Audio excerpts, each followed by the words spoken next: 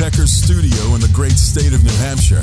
Welcome to the Sounds Like a Search and Rescue podcast, where we discuss all things related to hiking and search and rescue in the White Mountains of New Hampshire. Here are your hosts, Mike and Stump.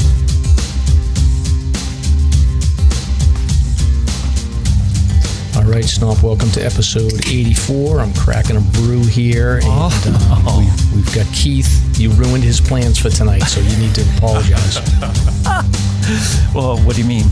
The outage? Well, we were supposed to meet on Tuesday night, and now we're meeting tonight, and he's missing the football game. I don't know what happened, but our internet provider had a major outage, and it was like 60% of the region was out.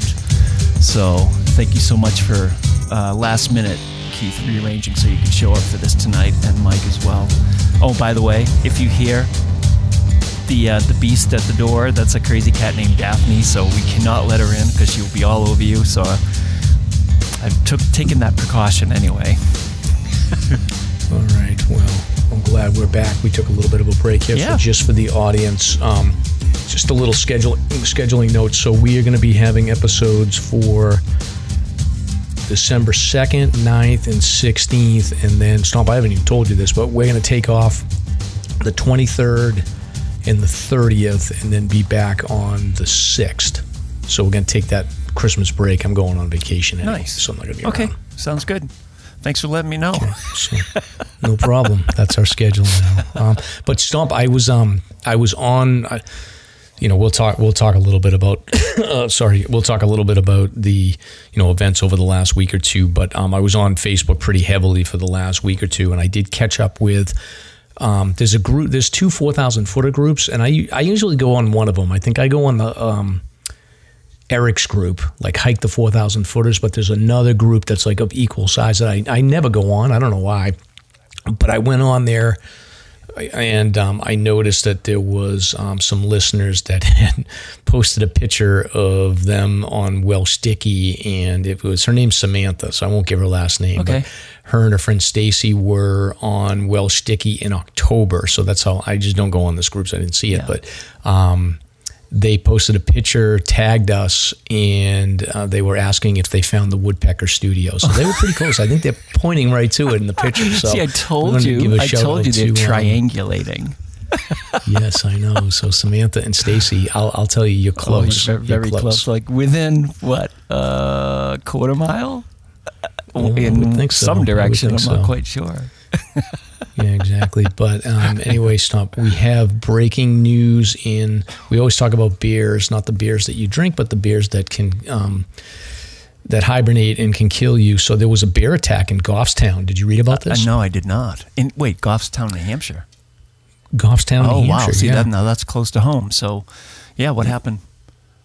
Yeah, so it was, it didn't say how old this gentleman is, but gentleman was walking his 10-year-old terrier. So gentleman's name was Jim, and the dog's name was Toby, and they were attacked by a bear outside of their New Hampshire home. So he was walking around. He saw two bears staring at him.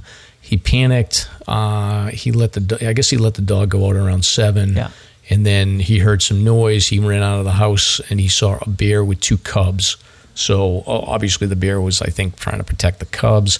So the bear took a swipe at the dog, and then the guy came to try to rescue the dog, and the bear, I guess, swiped him.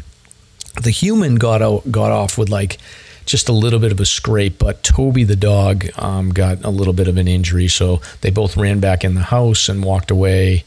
And I think Toby had to take a trip to the vet, no broken bones. But he was torn up a little bit. So all's well that ends well. They went to the Rockingham Emergency Veterinary Hospital. So shout out to them for putting Toby back together. And that's a first. I haven't really heard of a bear attack in New Hampshire in a while. It's probably a first for me. I've not heard of any either. Have you, Keith? No, and Goffstown's in my neighborhood. I mean, I'm from New Boston. We're right next door. Okay. I spent a lot of time in Goffstown. So when did that happen? That seems to be that's breaking news, you said. Yeah, it was. I can't see the date on the article here right now, actually.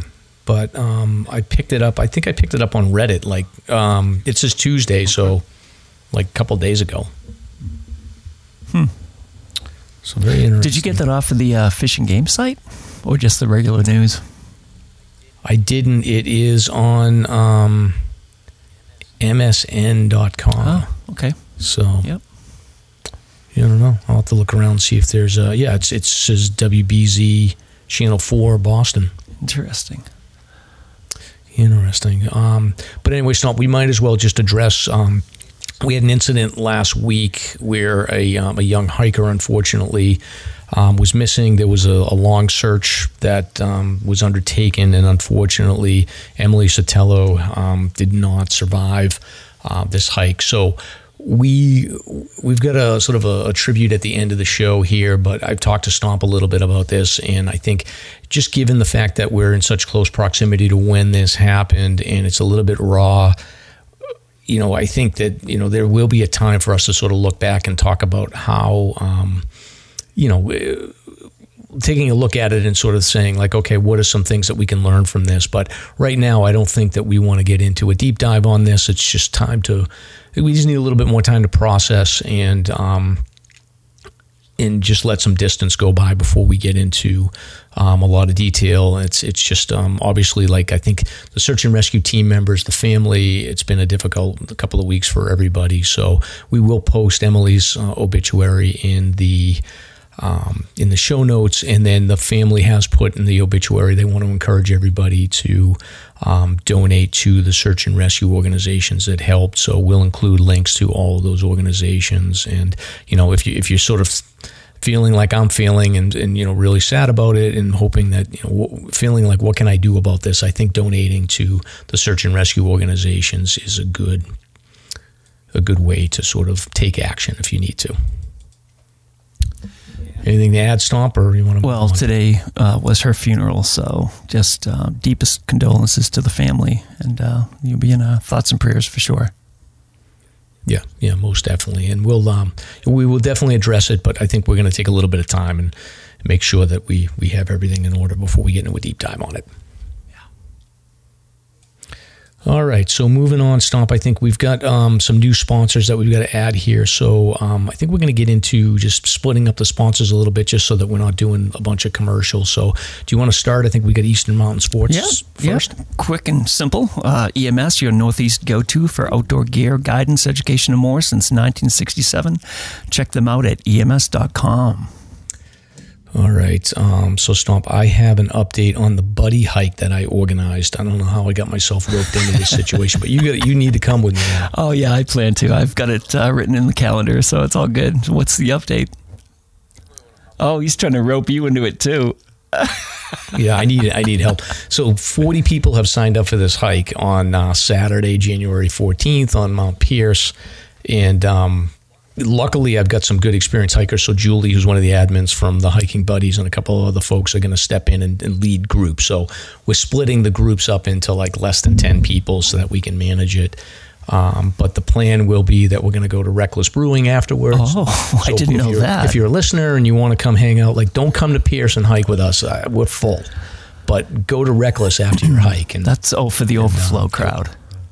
Yeah, exactly. Gotcha. Exactly. But I put out a questionnaire basically trying to get everyone's pace, their preference on starting times, so we can split them up, and then sort of an idea on whether or not anybody needs any gear. So I'm going full guide service here, Stomp. Yeah, no kidding. Well, I wish you luck. What do you mean you wish me luck? You're coming. Oh, just like Cheswick said, it sounds like a search and rescue. It could be. Well, that's what I need to, I got to tell everyone, look, no matter what happens, we're carrying people off the mountain. We cannot get onto the Fish and Game news reports. Right. Yeah, everything will be fine. Yes. Okay. All right, Stomp. So a couple of things here I had in my notes before we get into talking with Keith here. So holiday shopping reminders. So now's the time of the year where I've had a few people reach out to me to be like, hey, I want to get something for my hiker friend. What do you suggest? So a couple of sites I want to point out to people that they can go to, especially with the search and rescue event that happened in the last week or two. A lot of talk about GPS, maps, electronics, safety devices, personal locator beacons. If you're looking to research that stuff, definitely check out Dave Dillon. He was on, I think, like episode 40. He was in the 40s or whatever, but he has a site called Chase the Summit.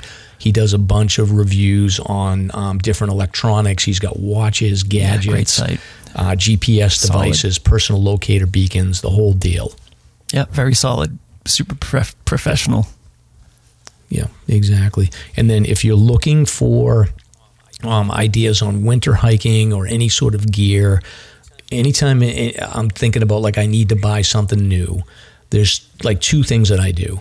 I will go on to a site called Section Hiker, which is Phil Warner runs it. And what Phil does is he's got reviews on different things, like anything to do with hiking, but he does these top 10 lists. So if you need boots, or if you need snowshoes, or if you need a winter tent, or you need a backpack, like he just puts together like a top 10 list. Yeah. And like 95% of the time, the top 10 list is, he's going to have enough variety in there, and he has male, female, and it's a great site to go to. So I typically will go there and then try to shop through, if it's an online store, I'll usually go through his link so he gets a little bit of credit and does the sale.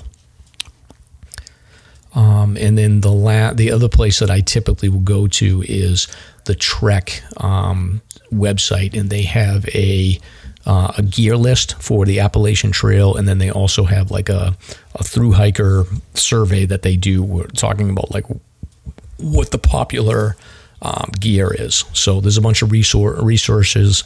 I will link those in the show notes. But again, Chase the Summit for gadgets, Section Hiker for gear, and then if that doesn't solve everything you need, then check out the Trek and go to the Appalachian Trail gear list or their hiker surveys. Excellent.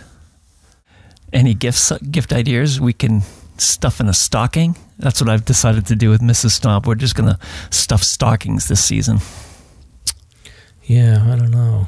I feel like Mrs. Stomp needs a new nice winter jacket. Oh, how'd you know about that? Did I tell you about that? No, I have a vibe. That's a really good guess, actually. We've been they chatting. all need jackets. Wow, I'm impressed. Yeah, and then the last thing when it comes to shopping, just a reminder that Fish and Game has a licensing center that is located in Concord, and I'll include the address on the show notes, but it's on 11 Hazen Drive in Concord, and they actually sell merchandise. So you can get hats, T-shirts, coffee. Ooh, you can get her a coffee mug with Fish and Game on it. That's good. So romantic, right, Keith? Yes, exactly. Yeah, but you can get Hike Safe card there, and then you can get your merchandise stuff. So definitely check that out. I was looking to see if you could buy online. You can't get anything online. You have to go to Concord. Okay. So what were we gonna say? I have some ideas what you can put in a stocking that would be wonderful for the missus. I just Like a new book? Sure. Oh, yes. Yes, we will get to that. We will definitely get to that. That's great. And then a couple of other reminders. We already talked about the New Hampshire Outdoor Council. One of the other things that you can donate to that's come up, especially with the recent search activity that's been going on, is donating the canine rescue. So I'll include that in the show notes as well. They'll take donations. Nice. Yeah. Very good, Stomp. And then I think next update that we have here is you've got a sticker update. Yeah. Ski Fanatics right down here in Campton, New Hampshire, off of exit 28. They've been kind enough to let us be a sticker depot. So if you're in the neighborhood, come on down to Ski Fanatics and grab a free sticker, say hi, and check out all the stuff they have there. Have you ever been in there, Keith? That's actually a really nice store. I have not, no. It's right down, right off the exit. Can't miss it. It's by the gas stations, the Dunks. And in the summer they do the floats, tons of stuff in the winter. But the clothing and the gear in there is actually really top tier. So anyway, support local business. I'll check it out. And yeah, absolutely. Awesome. And then as far as stickers go, also I have the link to sign up for stickers in the show notes. I put out the last shipment about a week ago, so if you sign up for stickers, I'll probably do it around the new year, so you'll be waiting a little while. But I'll get to it eventually. Yeah. It's the shipping issues. It's all backed up. Exactly. All right. They're coming in from China to California, so it takes a couple months to come through. Yes. Pop culture talk, Stomp, although this isn't really pop culture, but like you put in a notice about the ice castles in Lincoln. I've never been there. What's it like? Oh, it's sort of crazy. I mean, it's very impressive. They have obviously the massive ice glaciers that they build, and after the last rainstorm over the last few days, I can't imagine what shape they're in at the moment. But they do all kinds of cool stuff.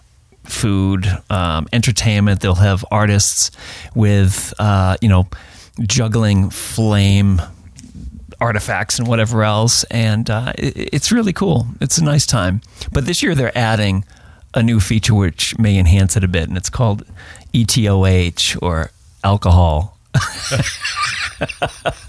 So that's pretty interesting. I mean, the prior years they would serve sort of like lukewarm chocolate milk, hot chocolate, but it was like lukewarm. So it was like warm chocolates.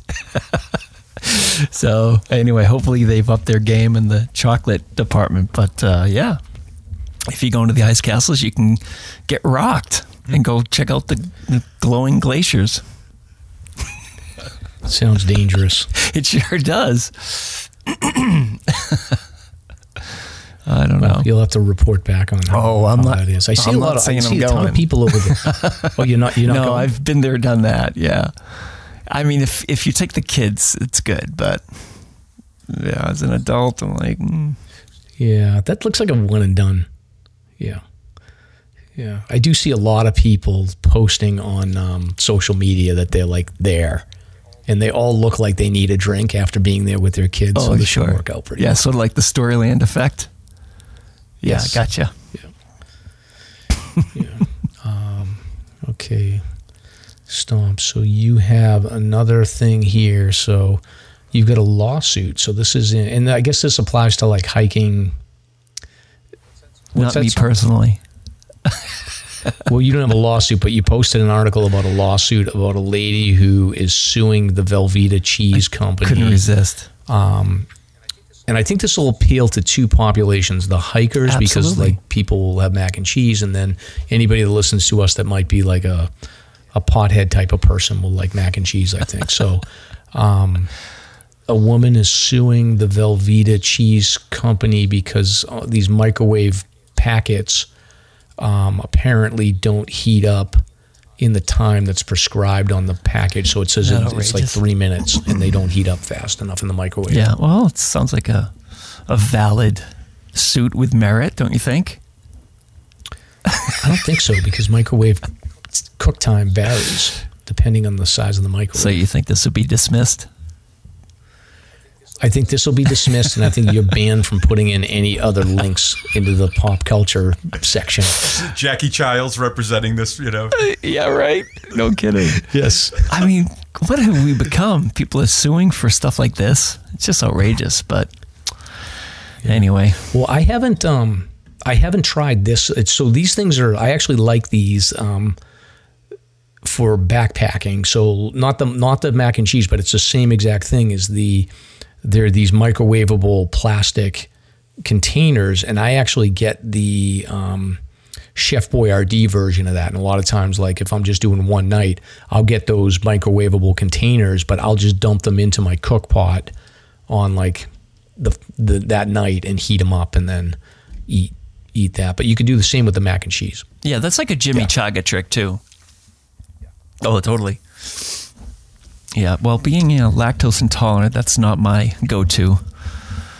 You wouldn't want to be sleeping in a tent with me after I ate those. I don't want to be sleeping with a tent with you, even if you weren't lactose intolerant. Yeah. Oh, boy. All right, next up, you've got Ticketmaster and Taylor Swift. What is this? Do you really want to talk about Not this? really, but I was curious. You're the back-end guy with the computers, so how does a company not have the back-end to support a rush of ticket purchases? I don't get it. I have this completely. I can give you the exact reason what's going on. That's why I have added 3 daughters. They're all Swifties. What happened is that and I did a deep dive on this. The spreadsheets involved, everything. So what they did is they gave, I think, they made assumptions. They gave out 40% of their available tickets. To resellers? They gave out like early access codes to. Okay. And my daughter's one of them. She got taken down in the scandal. Did she really? Exactly. So they gave out these early access codes, and they made an assumption that, like, I guess what they did is they made an assumption that only 40% of the people that had these codes would actually go in and buy tickets. And then they also made an assumption that, like, people that bought tickets would only buy 2 tickets each. So the actual flow through for the people that had early access codes was like 100%, and they were all buying 6 tickets. So they blew through their capacity way sooner because they didn't expect that everyone that got a code would use it, but they did. Huh. So your daughter lost her tickets? Or lost what? her tickets, yeah. Wow. Yeah. And she still has no tickets to date. She has no tickets. Wow. Well, you don't have $40K to buy a ticket from a reseller? I'm comfortable with it. It's a learning lesson. I think it's an invaluable learning lesson for her. Yeah. That sometimes things don't go the way you expect them to. Sure. And that you just can't buy it. It's not just a matter of money. She was throwing my money around, and it didn't work out so good. Yeah. Wow. Yeah. And my situation is that my middle daughter got a ticket, and my oldest daughter didn't, and my youngest doesn't care, but my oldest does. So it's going to be an interesting summer. Yeah, no kidding. A little rivalry there. Yeah. Huh. And then just to wrap up this pop culture stuff, Stomp. So you made me watch this Love Island. So Stomp was texting me. He's like, you got to watch Love Island. Oh my God, this is the worst. Have you seen this? Sure, I've seen a little bit of it, but I've seen a little bit of everything. I've seen Sisterhood of the Traveling Pants, and I've seen Gilmore Girls. I'm a fan of all that stuff, and Mad About You. And they're funny. I like, so when you guys are talking about that stuff, I'm like, I've seen that. That's good. You might be nothing to be ashamed of, I love Gilmore Girls. Who doesn't? Yes. Well, this is as vapid as it gets. I mean, this is pure narcissism on display. I mean, this is by far the worst show I've seen, but that's why it's hilarious to watch. Yeah, right. So, all right. So just for the listeners, so that if you haven't listened, I'll give you the 2-second breakdown. They put a bunch of single people in there. They're all damaged. They all have issues. They're in their mid-20s to their early 30s. They've all been through bad relationships, as best I can tell. Either that, or they just don't seem to be people that are like really ready for a relationship. But they put the women in one side. They put the guys in the other. They can't see each other, so the whole idea is that you're gonna fall in love with someone based on just talking to them. So they do is they go into these rooms. That's the other one, but Love Island is visual. So which one did you make me watch then? Oh, did you watch the Love Is Blind?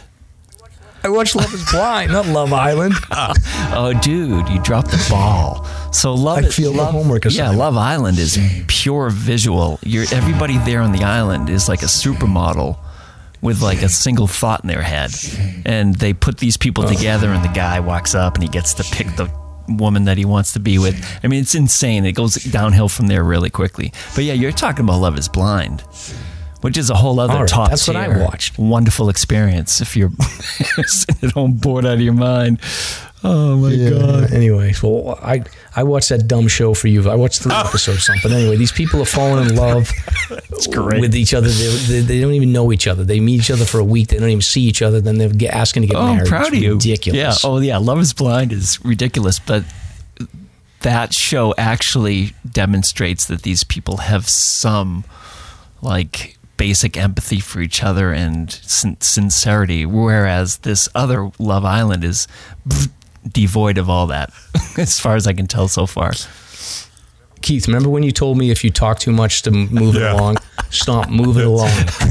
All right. I got the last casting, by the way, on Love Island. I was one step away from getting on that show one season. Like season 2, I was almost there. Damn it. I voted for you, man. Thank you. Oh, man. Yeah. They said I was. I only had a 2-pack. They needed a 6-pack. Yeah. 2-pack. All right. Well, we have some donations. Chris donated 2.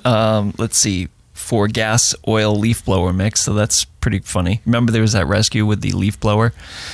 Mm-hmm. David Estes donated 5. Thank you, David. And Rose donated 5. She's a New Hampshire resident wannabe. So that's a shame. Maybe one of these days. She's a wannabe? Yeah, she wants to move up. I'm not sure exactly where she is located, but I think maybe Mass, but who knows? I feel the same way. Oh, well, maybe it'll happen. Someday. Although Mrs. Mike did tell me, like, I was like, oh, we're going to move it. She's like, no, I don't think I'm going to. I'm like, we need to talk a little bit more about that. Okay. So we'll see. All right, so welcome to episode 84 of the Sounds Like a Search and Rescue podcast. This week, we welcome Keith Gentili. Did I get that last name correct? Yes. So Keith is the author of the new book, White Mountain State, a 4-year journey hiking and summiting New Hampshire's 48 highest peaks. So Keith is going to join us to talk about his new book. He's going to share his unique perspective on hiking in the White Mountains. And while Keith is here, I'm going to put him on the hot spot and ask him to advise me on my strategy for, I've got 18 remaining summits for my winter 4,000 footer list. So I'm going to ask him to help me out in making sure that my order and my plans are all set. So we'll talk the audience through that plan. So we got all this, plus we got beer, we've got kombucha, we've got a bunch of recent hikes to discuss. And I had written down that we were going to get a special appearance from the executive producer, Daphne, but Stomp is locking her out of the room. So I don't know if she'll be able to get a sniff of Keith and to make sure that he's okay or not, but it doesn't sound like it. But I'm Mike. And I'm Stomp. Let's get started. I say free Daphne. That could be one of our t-shirt designs. It'll say Slasher and then on the back, free Daphne. Right? There you go. Yes. People will buy. That's a stocking stuffer. Yeah, I would say so. But we got a couple of sponsors we're going to slide in here now. Yeah, special thanks to our sponsor at Reckless Brewing, where you'll enjoy the best food, craft beer, and fun just 15 minutes from Franconia Notch, many 4K footers, and less than 10 minutes from the Five Corners. And, of course, we want to just say, hey, if you're hungry after your hike, head down to Spinner's Pizza. They're right off of 93 at Dascombe Road. And tell Dolls and Pops you're there to get your free sticker and grub. I know that place. Do you? Yeah. My wife was in labor, and we had a sandwich at that place while she was in labor with my second daughter. Oh, there you go. We knew it was going to be a long labor. We had time to kill. We got off at Dascombe Road. We went to that pizza place. That's funny. And we killed about 45 minutes there. There you go. Hey, we have a visitor. Yeah. That's fantastic. My wife's from Wilmington. Have your baby at Spinners. We know that area really well, and she's Yeah. like, she was craving it, and she's like, before I go in the hospital for a couple of days, I would love to have. And you chose Spinners. Yeah. See, that's really funny. Small world. Yeah, that is really close to that area. I mean, we were down in North Andover before we moved up, so she would, my wife would commute back to Spinners. That's family run, so pretty neat place. Cool. Yeah, and Stomp, I got one other sponsor we just picked up. So Okay. our friend Shandy owns a company called Sweet Beginnings Daycare. So if you have a little kid and you want to get rid of them and have somebody watch them, Shandy will take care of it. So Sweet Beginnings Daycare, it's in the Sunapee region. And it looks like they're licensed through the state of New Hampshire. They deal with children and infant. They're pediatric CPR certified, first aid certified, and they will be available if you want to look for some daycare for your kid. So I'll include a link in the show notes, but this place is called Sweet Beginnings Daycare. Awesome. Thank you, Shandy, for thinking of us. I feel like I need daycare. I want that. Yeah, do you? Why is that? Could you explain this to us? I just want to be taken care of. And pampered? Yes. It would take you like a midday nap. Exactly. I hear you. I hear you. Yeah. So what are you drinking tonight, Stomp? I got nothing. I've got a brew up in the closet upstairs that's fermenting, though. Mrs. Stomp and I put together a kit that was given to us, and the name of the brew at this point is called Baby Monster, and don't ask how that happened because we don't know. That just came out. It's Baby Monster Christmas Brew, and it should be ready by New Year's. Keith's like, get me the hell out of this basement. This guy's whacked. No, free Daphne. Let's get free Daphne. I'm a cat guy. I think it's perfect. I think it's perfect. I get it. Bring him in. Is that a pun? Perfect. Maybe. Nice. What are you drinking, Keith? Anything good? Yeah, so I'm a Southern New Hampshire guy. I live in New Boston, as I mentioned, and I brought a Southern New Hampshire beer. I brought a Spyglass Hyper Cube. It's a double IPA. It's a hazy. It's a great beer. Everything from Spyglass is fantastic. Cool name. I'm a very big fan of Southern New Hampshire beers these days, and I make the rounds. And it's Spyglass is since they opened, it's been great. They're moving further south though. They're on the north side of Nashua, on the Amherst side right now, but they're moving to Exit 1. Gotcha. Yeah, and that's kind of hurts, but I've got them in my top 3 in New Hampshire for the record. It's a really good brewery, especially if you like hazy IPAs. Yeah. It's one of the things they do really well. They also do porters and stouts really well. What's number 1 and number 2? So Modest Man has come on really strong. Based in Keene, they're opening another location in Portsmouth, and ever since they've opened, they've been great. They make a real hazy IPA, and even though I'm kind of weaning through that phase, their beer is so good. And then lately, I know Reckless is one of your sponsors, and they've kind of I've been going there a lot in the last few years. Instead of going further to Schilling, I've been going to Reckless. And, Schilling's another good one.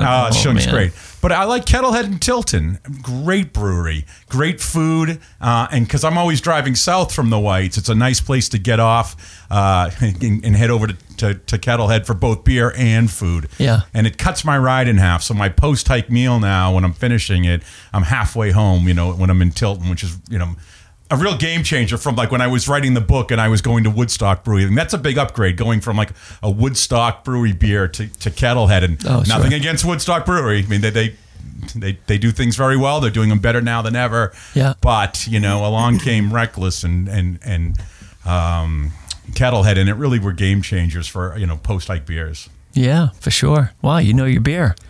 Yeah, I could go on. There's so many. Stoneface. I love Stoneface. There's so many great breweries now. It's too many. It's just a wonderful time. And if I do have an extra beer, if you want one, I brought 2. I might mooch one off. All right, please do. Yeah, go for it, Stomp. Yeah, matter of fact, I was gonna get a Stoneface, but I just ended up grabbing a Zero Gravity, which is in Burlington, Vermont. Sure. So I have a Conehead. Yeah. It's called. It's pretty good. I like it. Great beer. Very good. Very good. Very good. So Stomp, recent hikes. We got a ton of stuff to talk about here. Sure do you want to go or do you want me to go? I can just sort of summarize what I've been up to. We can save the Algonquin, but I actually did the Grand Traverse. What was that, over the weekend, or a couple days back? But it was the day after we did the Algonquin Traverse with Jimmy. So we had super duper snow the day before. So the next day I just had to get out because I was amped up from that hike that we did. And the Grand Traverse, people have probably heard, is an 1860 trail that connects Tecumseh to Welch Dickey. So I went to Tecumseh. I didn't have a car spot. I'm like, who cares? What's a car spot? So I ended up hiking up to the top of Tecumseh, and my knee was tweaking a bit. So I said to myself, you know what? I'm going to just scope out some recon for the old trail that goes down to Hazelton Brook, and found nothing. So I went down the Sauceman Trail over to the top of Tecumseh, and I said to myself, what would Cheswick do? And I said to myself, okay, listen, my knee's a little tweaky. Here's the deal. If somebody has broken the Grand Traverse, I'm going to do it. And sure enough, somebody had gone in, probably based upon the look of the tread and the snow depth, maybe 2 days prior. Ended up being 1 day prior. So this couple from Maine, Freeport, Maine, broke it for me. And it was a beautiful, warm, that day was so warm, it had to be up in the 50s, if I remember, the day after the Algonquin or whatnot. So it was just a great time. And I have to say, the highlight of the trip was Foss Mountain, which, if anybody's been to Mount Height on the eastern side of Mount Washington, Foss Peak or Foss Mountain is very much like that. It's a 360 panorama. It's like it's 3,300, maybe in that ballpark. It's like Chicora size. Just absolutely beautiful. absolutely beautiful. And you get this view of Welch Dickey looking south from Foss that you'll never see anywhere else. I mean, you always see Welch Dickey coming from the south, looking north, and there it is. You see the horseshoe. But from the north, it's just so beautiful. So it was a nice time. And then, of course, I got out and I put my wife to the test. I said, if she really loves me, she'll pick me up and bring me back to my truck. Yeah. She passed the test. She did. She picked me up and drove me back to my truck. What a good gal, huh? Oh, yeah. She deserves more than a book for Christmas. More than a book.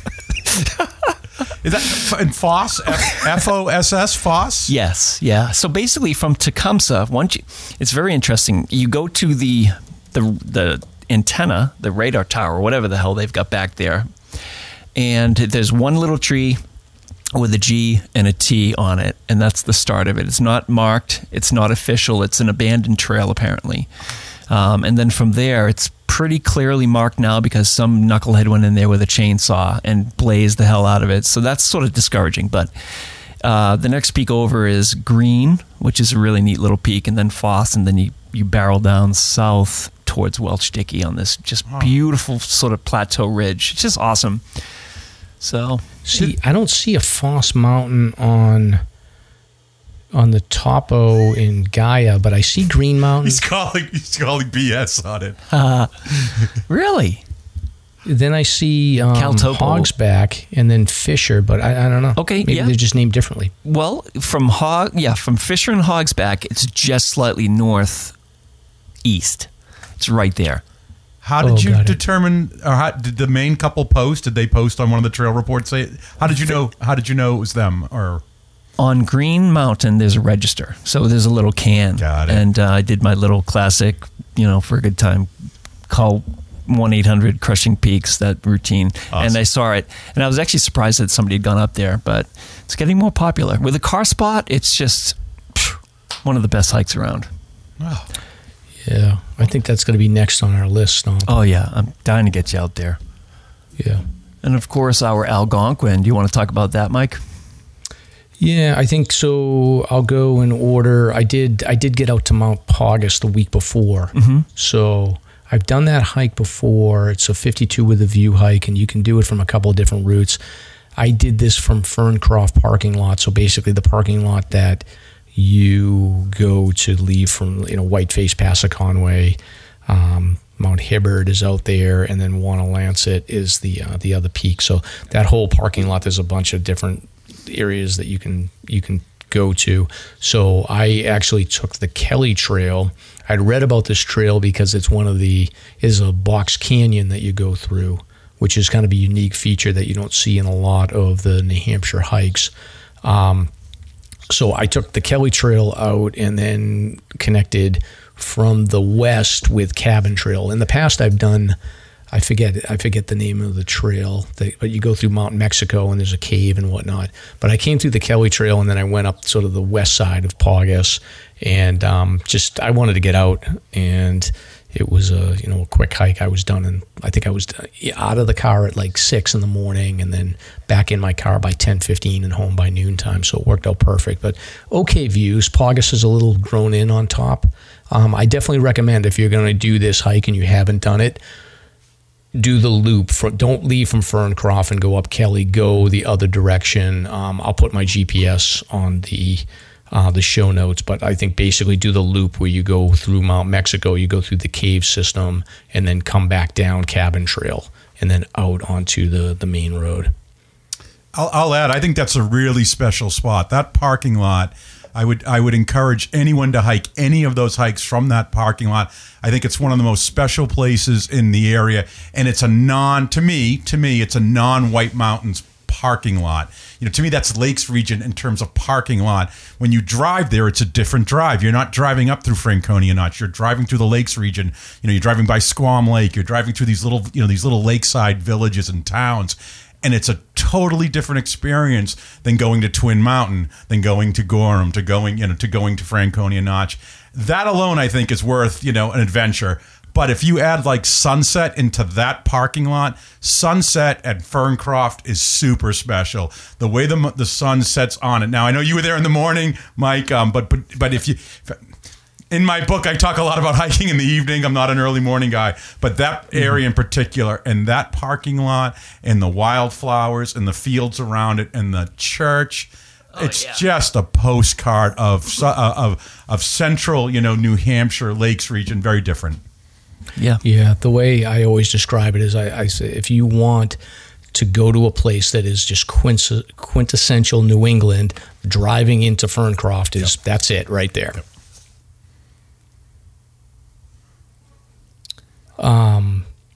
But yeah, so I did Paugus, and then after that, Stomp had been busy that week. Been a rough week, obviously. So we had just me and Jimmy Chaga were talking, and we just decided to get Stomp out hiking. So we did the Algonquin Traverse. So we would we meet at Drake's Brook trailhead? Yep. Stomp. That's right. Yeah, so we dropped a car there and then drove up Sandwich Notch Road, which was a little sketchy, but the Cherokee made it up.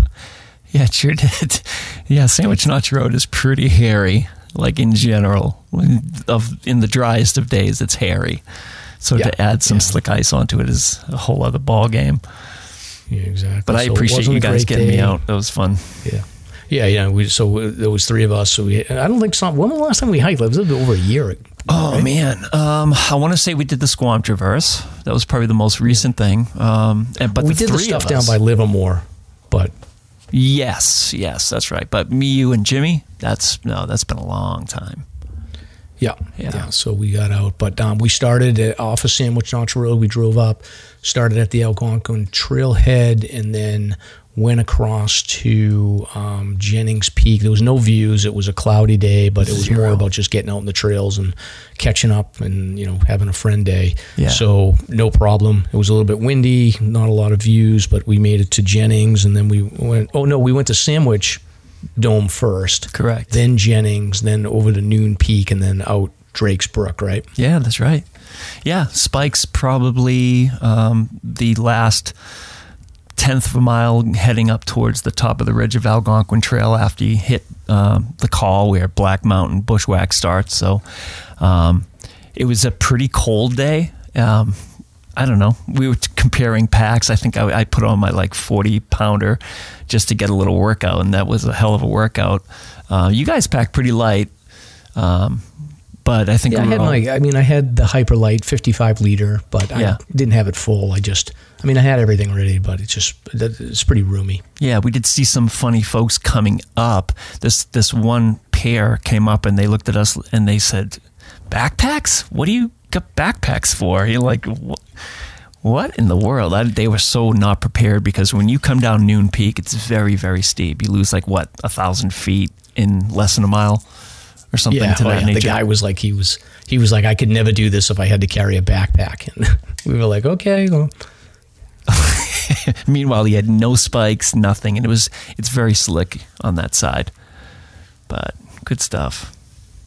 Yeah, and then I did the next day. So you did the Grand Traverse the next day. My daughter, she's going through her 4,000 footers. So Caroline, I've talked about her before. Hi, Caroline, if you're listening. She is at 22 at her 4,000 footer list. So she wanted to get another one in. Originally, we were going to do the Kinsman's. She hasn't hiked in a couple of months, and I didn't want to stretch her. So I was like, Kinman's, it's going to give us 8 or 9 miles. I was like, let me figure something else. Then I was like, maybe Liberty and Flume. It's going to be a nice day. It'd be a little windy. Then I was like, well, let's just do Liberty and do it quick, because we're going to get home a little early. So we just went up, did Mount Liberty, hung out at the camp, the tent site for a little while, had a little snack, and then went up to the top, and then just turned around and came down. That was only her second winter hike. So we were doing a little bit of training for winter hiking, and she was dealing with the layers and spikes and the whole deal. She did good though. Okay. Any issues with the temperature regulation? Nothing. No. We we layered up before we got up top. The winds were probably whipping at 30, 35 miles an hour, but it was like bluebird day. Yeah. You could see everywhere, and she had goggles on and was fine. I had sunglasses, so it was all good. Outstanding. Father-daughter hiking. Fantastic. Good for you. I mean it. Yeah. Good for you. I have 2 daughters. I think it's wonderful. How old is Caroline? she's 20 and she's getting ready to head off to Hawaii for her so she goes to a school that doesn't have semesters. They have like 8-week terms. Okay. She's going to be working an internship type of thing in Hawaii, and she's going to be hiking in Hawaii. But I was like, let's get out at least one more time before you head out. And, she wants to learn winter hiking. And I think, she had asked to go hiking anyway, but with the events that happened recently, like it was sort of like top of her mind, I think, where she was like, really, kind of want to get out there and just sort of clear my head, because she's 20 years old, same age as Emily Sotelo and everything. So it was like it's just a rough weekend, just sort of thinking through what happened with that.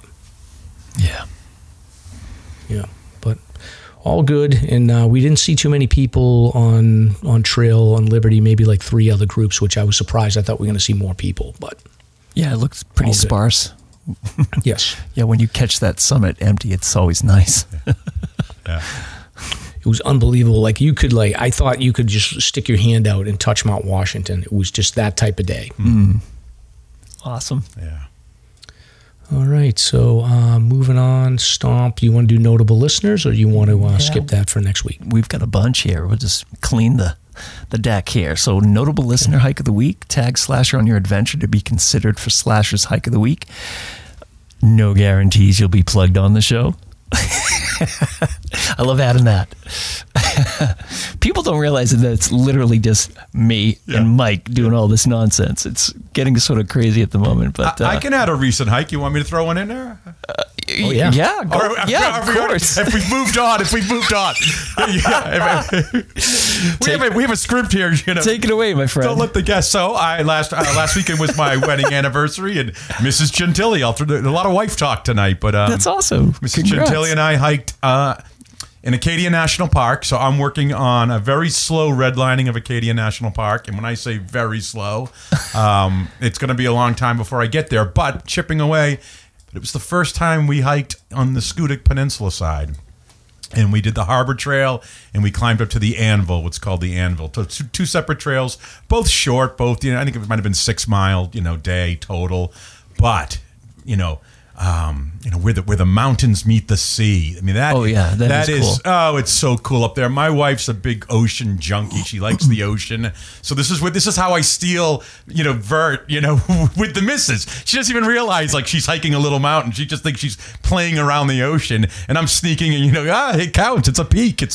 Yeah. I'm trying to do a peak a week, and then but anyways, it was really nice. The weather, we caught a nice weather window, and it's again a very special place, Acadia National Park, for hikers and for folks who like mountains and ocean. So beautiful. There you go. Yeah, we got to stay in touch, Keith. So I've been wanting to do like a full deep dive episode on Acadia, but problem is, and Stomp, you may want to drop the shame clip in here. I haven't been there in like 15 years. Like I did a little bit of hiking, like when me and my wife pre-kids. We would go there, but I haven't been there in so long. I got to get out there. Oh, yeah. And we were going to go this summer, but I just haven't got a chance to get out there. Yeah. So a couple of things for me is my kids have embraced it. So it's become a more regular. We used to go once a year. Now we're going twice a year. This year we went 3 times.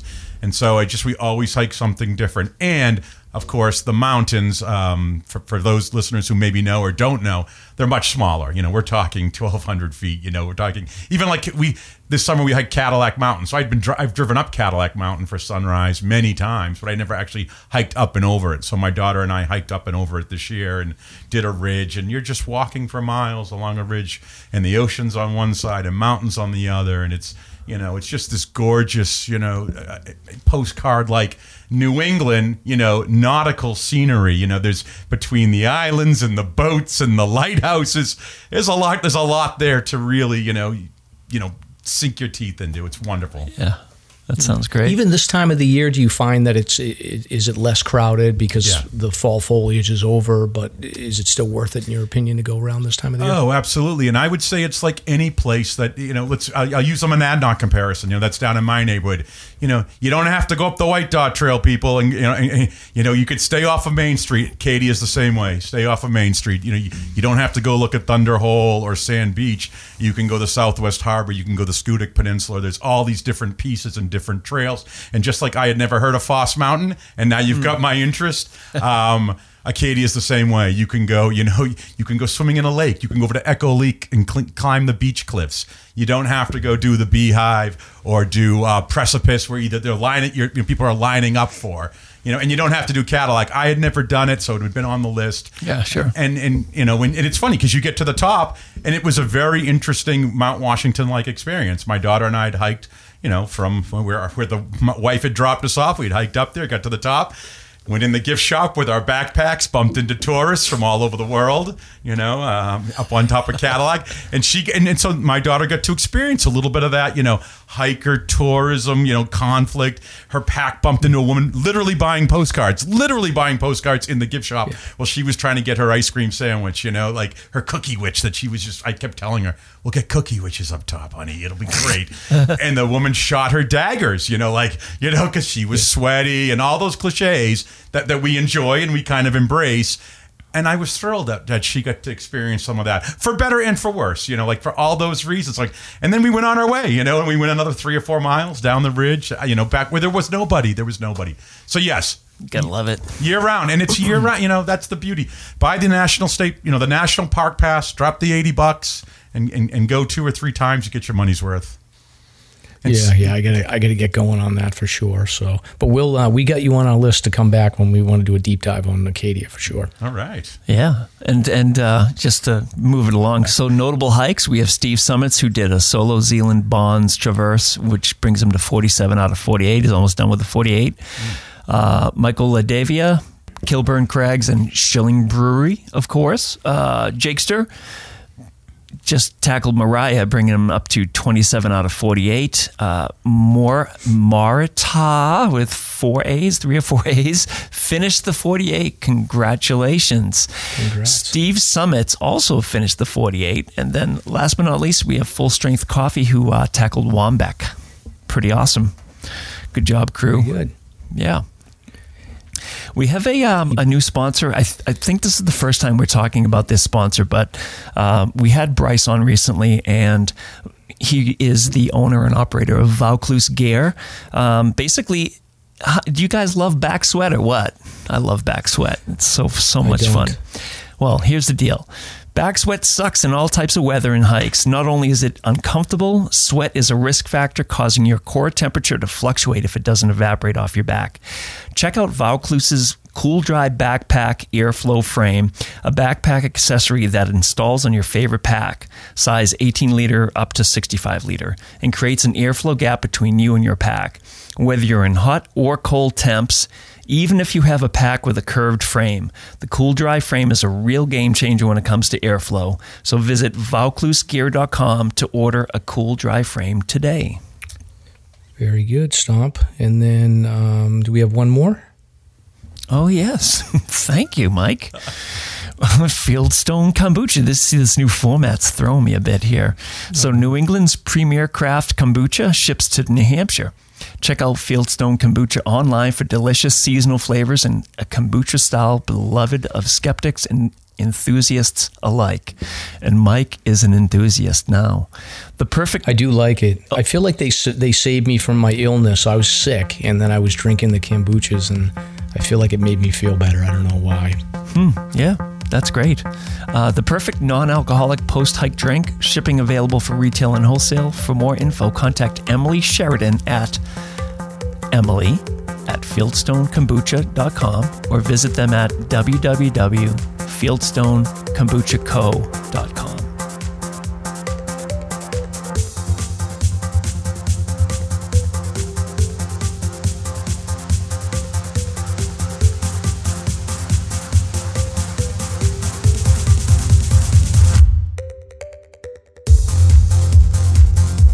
It's time for Slasher's Guest of the Week. Very cool. Very cool. Very, very, very, very, very, very, very cool.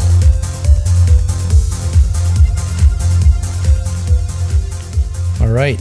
Now we're on to Keith. This is your moment, Keith. Oh, look at he's sharing the wealth. You want to try the spyglass? There you go. Try the spyglass. Oh my God, this is beautiful. I like it. Thank you, brother. I appreciate it. Oh, you're welcome. You're welcome. Awesome. All right, Stomp. So you're gonna run the show tonight. Oh, I am. Yep. I'm gonna ask you to run the show because you were the one that got more of the book than I did. I know. You know, to be honest with you, the events last week sort of put a crimp in my reading time, but I did get through it, Keith. And You did? I did. Yeah, absolutely. I plowed through it. So we have with us tonight Keith Gentili, who just wrote a book, his first book, which is phenomenal. I really got to hand it to you. Writing a book in general is got to be one of the most challenging things ever. And it's described as a 4-year journey hiking and summiting New Hampshire's 48 highest peaks. Just to tell you a little bit more about Keith, he's a former sports writer who launched the New Boston Beacon publication. 3-time columnist of the year by the New Hampshire Press Association, and the New Hampshire Press Association themselves named Keith a serious columnist of the year in 2021, and also named the Beacon distinguished newspaper. So we're really glad to have you here, and thanks for taking the trip over to the studio.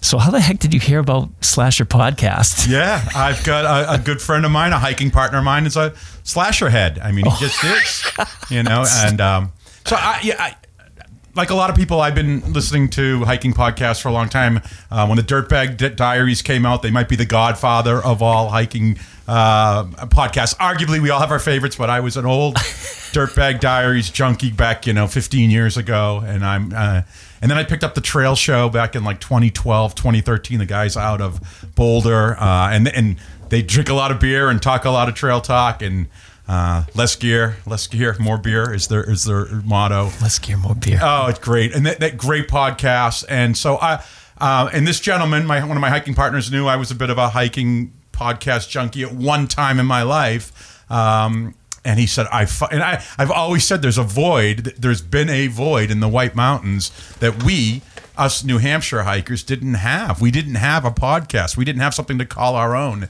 And as I wrote in my first email to you, gentlemen, I really believe you have filled that. You've done more than filled that void. You have filled it and given us hope and opportunity, and the community here in New Hampshire an opportunity. And I'm not saying that to heap praise on you.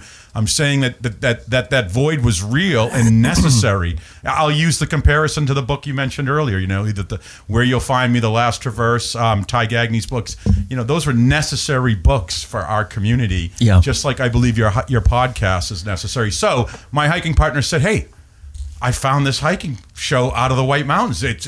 We've been talking about this for years. Somebody finally did it. They're doing it." And so I picked you up, later than he did. He, took him a little while to win me over, and he's That's like, really cool. I think it was somewhere around like, I don't know, maybe episode 22 or something when I picked you up. I can't remember exactly. And you guys doing it weekly is a real, you guys are content creators, and as somebody who I publish a newspaper once a month. I wrote the book. I create content. It's not easy. So, cheers to you, and cheers to my hiking partner for turning me on to Slasher. So, yeah, that's how that happened. And really kind words. I appreciate it. So, yeah. Talking about your Beacon, tell me about that. Is this a large staff? Is it just you? How large of a endeavor is that? Yeah, so it's a monthly newspaper. Yep. We put out one issue a month. It's 24 pages. I do have a pretty good size, what I'll call contributors, folks who contribute. Yeah. I've got 5 or 6 regular staffers who write something every month for me. They edit. They contribute in any way I can get them to contribute, and then I really lean on the town, any key people in town, Yep. Selectmen, the rec department, the library, the churches, the historical society, the town hall, the principal, the superintendent. Everybody is either writing a column for me or contributing. The town administrator writes a column. I lean on everybody to get me information. Mm-hmm. So once a month, the readers or the residents of our town, because we send it out free to every house in town, gets it free every month. And it really is a what's going on in New Boston. But it is a newspaper. It's a community newspaper that serves the community. We don't take a stand on political issues. we're not right, we're not left, and we pride ourselves on that. Yeah. We're not trying to influence anyone. We're just trying to inform. And the paper's been very successful. We launched in 2018 at a time when newspapers were folding. And I got a lot of media requests that, I did kind of the circuit when people said, you're launching a newspaper in 2018, and we've been real lucky. We've won a lot of awards with the New Hampshire Press Association. You mentioned them, thank you. The New England Newspaper Association is also that's who named us a distinguished newspaper, and that's a bigger award. So much like we lost, we were distinguished newspaper is another way of saying runner up, but we lost to the Providence Journal, Providence Business Journal in Rhode Island, and it was like that. And we were the only two newspapers in New Hampshire were honored last year with that title, distinguished newspaper by the New England Press Association. The other being the Keene Sentinel, which is a really strong newspaper, and so to be in that conversation, it's no like kidding. It's like being mentioned, like being mentioned with Eric Todd Sweet in a conversation, or or being mentioned with, and if you're a hockey player, you're with Wayne Gretzky or something like that. To be, we're such a young paper. And we put out, and I did bring a couple. I'll leave you a couple. Sure. You can flip through it. You can use it. You can put it in maybe Daphne's litter box, if it helps. But read it first. Don't read it first. But it's really been, and as you gentlemen know, the work is rewarding. If the work wasn't rewarding, we wouldn't be doing it. I'm not doing it for the money, but we are profitable now. It took a little while. But we had to win over the community, and it took a while. It probably took about 6 months to get people to begin to believe what I was saying. I was very consistent from day one, and then we put out a good product. And I believe I'm my toughest, even with the book. I'm my toughest critic. I know a good story. We were from the very outset. We were looking for interesting people doing interesting things, and we wanted to tell those stories. It was these are your neighbors. They're not the enemy. That ties in nice to your story because your book starts in 2012. Yep. Now, were you a hiker well before 2012, or what's your hiking history? Yeah, so I started hiking for real in college. On a spring break trip, I climbed Mount LeConte in the Great Smoky Mountain National Forest or National Park. It was 6,300 or so. I forget the exact how high it was, maybe 6,500. It was a big hike and it was a big mountain, and it really had me look at things differently. I'd climb Monadnock, I had done local hiking and things like that. But when I did that, I said, wow, this is the greatest thing I think I've ever done. And I was, in my early 20s. I was still in college. And that kind of launched me. I climbed Katahdin in 94, and that was a big... Which is something I've never done to date. Katahdin? I have not been up there. It's been more of like a logistical thing. I just can't. Okay. Just that drive, just like, that's a bit far away. And I was young. So I was, younger. I was in my 20s, and so we climbed it. We climbed it the young, energetic way. Right from Roaring Brook parking lot, right up to Chimney Pond, right up Cathedral, across the Knife Edge, and then down, Helen Taylor Trail all the way. One big loop, and it was. And it was an adventure of a lifetime all in one day, and then out, it was not an overnighter. It didn't involve more than that, but that was enough. And I was kind of on my way at that point. And I would hike every year. And in 96, I put in an annual trip. And so every weekend before Memorial Day, I was going to climb something big. And I just kept building on that and building on that. And then as the story goes in the book, my mother sent me a issue of Backpacker magazine. Yeah. And I was flipping through it, and I came across... Taste of the Alps. A Taste of the Alps. Yeah. And that was enough. And that really changed everything. That really did for me. And that was in 2012. So it's 10 years ago. And so the book just got published. And so this really was a 10-year...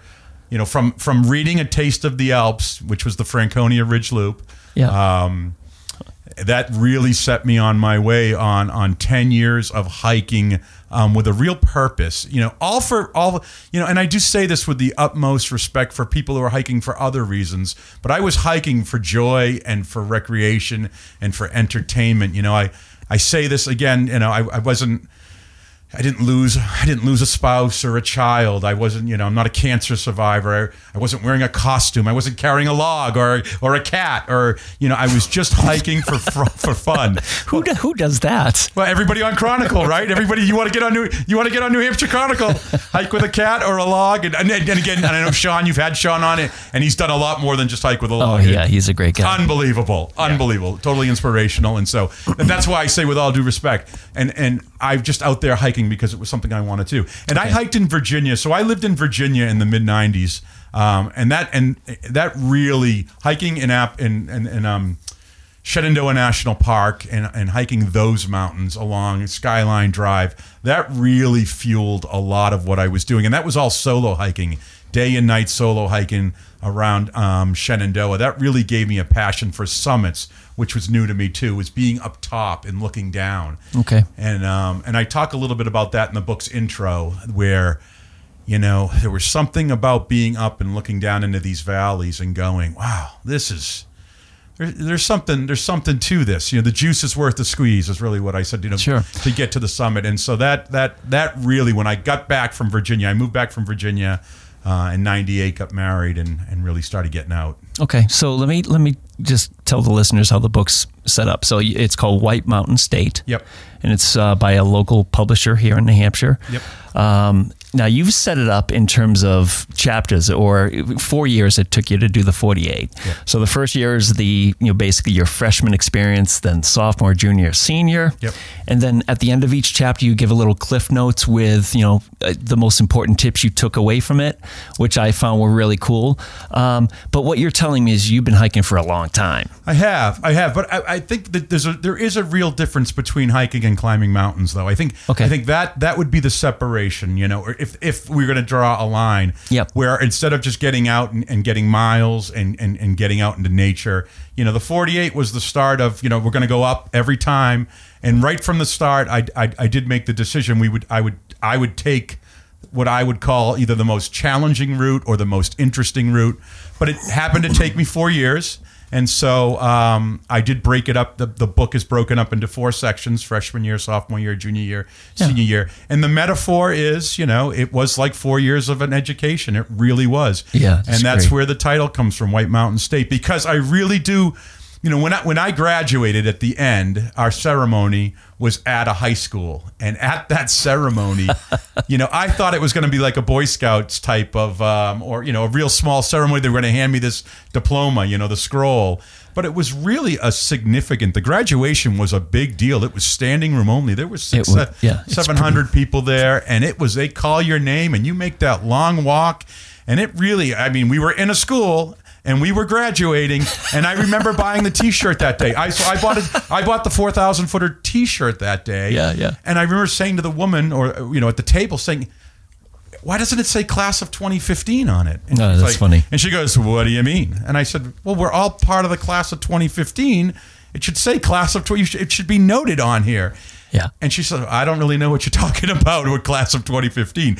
And I was just, and I, in my application, which is in the book, I wrote that it felt like 4 years of high school at that time. But then the more I look back on it, and between 2015, my graduation, and the book idea, 5 years passed. I never thought about writing the book while I was climbing the mountains. Yeah. 5 years passed, and so many people had told me, you really should write this book. You really should write, you should tell your story. And I didn't want. It's not that I didn't want to. I didn't believe and I still don't believe my story special. It's not. I'm an average Joe hiker. I don't think I'm not an expert hiker. I'm not a guide. I did climb these mountains, and I've climbed the 100 highest, and I've done a lot of hiking, as a lot of people have, but I do think the book can be used in a way that it can help others, and might inspire others, but by no means am I saying do it the way I did it. It was just how I did it. Mm-hmm. But when I thought about it, I realized that it was everybody's story that I wanted to tell, that came in contact with me while I was hiking, and that's when the book idea took off. Gotcha. That if I can tell my hiking partners stories, and all of a sudden now you've got 4 or 5 people who were going through something. We all have our challenges in life, whether it's a divorce or children or work or buying a house or all the challenges that we all face every day. And you still get out and hike and you still prioritize it. And I felt like that could be the foundation of the book, and then more so the relationships between people.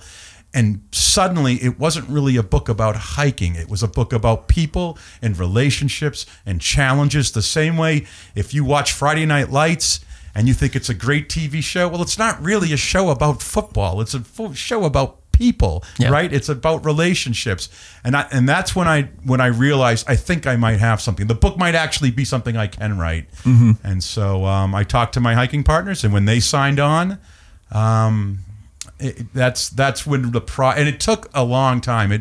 I've used this analogy that it's kind of, I have friends who've been divorced, and divorce takes a long time, a lot longer than anyone ever expects. That's like writing a book is about.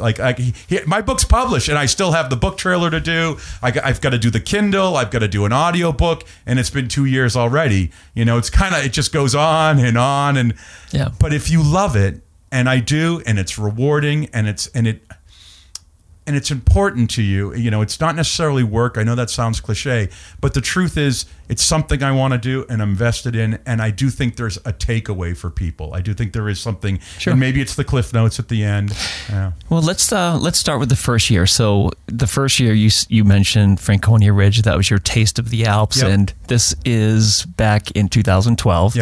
And you covered peaks 1 through 8. What were your biggest takeaways during this period? I noticed personally that you did talk about solo hiking and the use of hiking partners, and then you touched upon in chapter 3 understanding that it's sort of nice to slow it down and make sure you catch all the sights that are out there. So why don't you talk about the first chapter, the first year? Okay. So year 1 was, I made the decision to focus on Franconia Notch.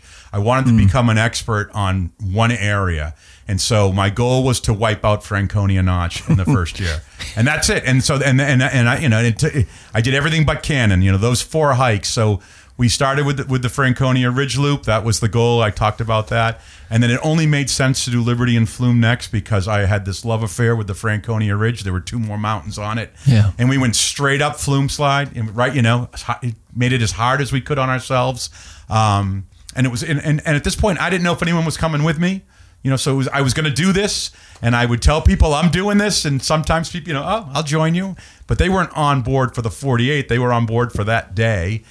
And then it only made sense to go across the street to Kinsman, because from there you can see the Franconia Ridge. I do the Kinsmans and kind of wipe out that area. And then the last hike of my freshman year was Moosilauke, and each of the individuals who had joined me so far, everybody came on the Moosilauke hike, and I call it the Fitchburg State Hiking Club because these were all guys I went to college with and graduated with and lived with, and it was a real experience, and we felt like a hiking club in that moment. The 4 of us did this hike, and it rained, and it was overcast, and it was a crappy day, but it was a wonderful day. And we did the Beaver Brook Trail. We took the toughest route up, in the rain, up and down that trail. In the rain. So but you add the waterfalls with the company. And getting to the top of Moosilauke or Moosilauke, I want to make sure I say that. A lot of folks are going to catch. Just say it both ways, and you're covered. Yeah, thank you, Mike. But this is important. It was mid to late October when we did that hike. Okay, we came down and we parted ways.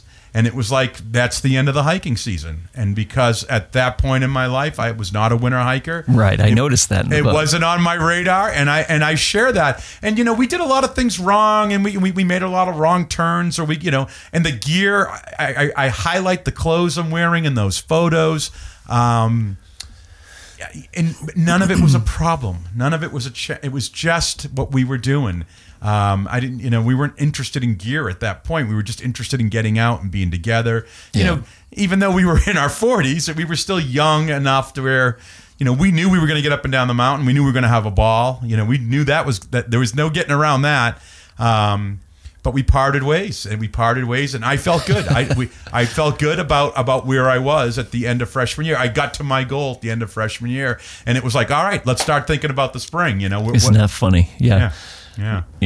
Mike, do you have any questions at all so far? No questions, but it is funny. I am heading up to Moosilauke tomorrow morning to meet one of my old college buddies. I'm taking him up Glencliff because he's just sort of starting his hiking at this point. I think he's knocked off a couple of 4,000 footers, but so when you said, I hiked with my college friends up Moosilauke, I was like, I'm going tomorrow. Nice. So it's a great place to go, especially when you're in that freshman year. Yeah, and I'll say, like, each of those hikes, there were takeaways, like, coming down. So we came down Falling Waters, and that's so steep and it's dangerous, and I write about that. But I'm glad we went that way. I'm glad we went, clockwise. I've done it both ways many times, as you guys probably have, and it's still my favorite way to go. I think to me, going up Falling Waters, while safer and more conservative, you just sacrifice all that magic, of going up the bridle path, going up to the Greenleaf, looking out. To me, that a lot of the magic in that loop is getting to see it as you ascend, get up to Lafayette, and then it's downhill. Yeah, down the ridge. Sure. And you enjoy all that. Now, I know, and I'm not telling anyone out there that's the way they should do it, but I do think I would consider it, and if you feel strong enough and you trust yourself. But that takeaway coming down, Falling Waters, that's a challenge. The same way going up Flume Slide, that's a challenge. Well, I think this is an important point that we've lost touch with over the last few years, especially, with COVID and all that. It's just your acceptance of risk, your experience levels, and this and that. In the second year of your book, you talk about group dynamics and this and that, but it's funny you say that because I was coming down Welch Dickey. Remember I texted you coming down from the Grand Traverse, Mike, and I said, Mike, I'm going to go down Welch because I just want to trigger some people. Because there's that assumption that you have to go this way. But no, it all depends upon your experience and your willingness to accept a certain level of risk. Yeah. And I noticed that you talk about that in the sophomore year of your book, where you start balancing out the problems with group dynamics versus solo hiking. And, we've had Ty on talking about that as well. He goes into great depth talking about that. But if you could talk about that a little bit, that'd be fantastic. So I think if you're going to climb, if you're going to set out to do the 48 and maybe you just do some of them, maybe you don't do, but if you're eventually going to finish them on whatever pace you decide to do, I think, I'm not saying anyone should, but I think you should embrace solo hiking. I really do. I think because by embracing solo hiking, you understand that you're responsible for you, and you learn things when you're alone that you don't learn when you're with others. And the noise of hiking with others is gone, and that soundtrack is replaced by your own thoughts and by the stream and by the, what might or might not happen, what you have to do. I think if you really want to become self-reliant, you should hike. I don't want to say should. You should consider hiking solo. It's still up to the individual. Yeah. I really, really embraced hiking solo. I'd hiked solo a lot in Virginia, out of necessity. I didn't have anyone to hike with, but I really came to embrace it. But there were times that I hiked solo and I missed my hiking partners. I cherish my hiking partners, and I write a lot about how important they are. I believe your hiking partners are your greatest set of gear. If you're hiking with people, they're more important than your hiking poles. They're more important than your outer shell. Your hiking partners are your most important. You need to rely on them and trust in them.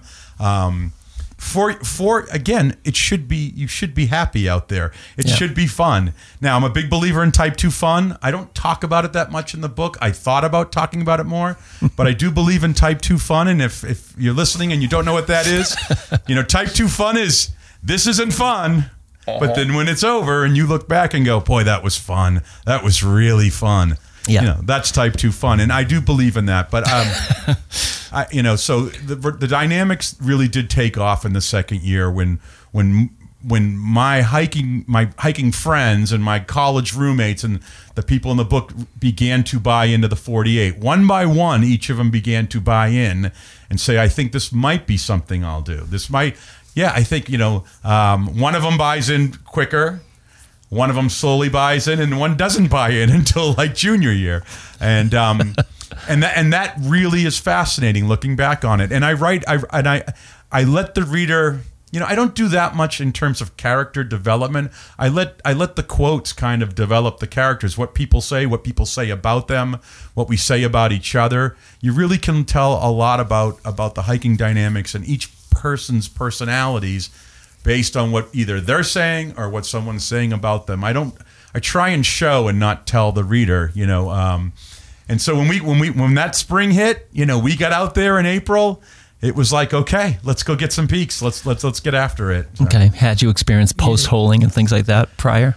Not prior to sophomore year. So April of the second year, we go up, and that's when it started. Yeah. Okay. Just briefly, Mike. So what happened in your gear selections and what you packed from first year to second year? Yeah. So when we finally experienced post-holing and ice, we went out, we all went eventually, and it's all in the book that we eventually all got our spikes and we got our snowshoes. The layering, we all did better and better. I was wearing Techwick from the start. I will say that. I was wearing Techwick and I was layering from the start. So from a clothing standpoint, I was always pretty comfortable. I'd been reading Backpacker magazine for years, and I was reading hiking books. I'd read Bill Bryson's book, and Following Atticus came out at this time, and I read that when that came out.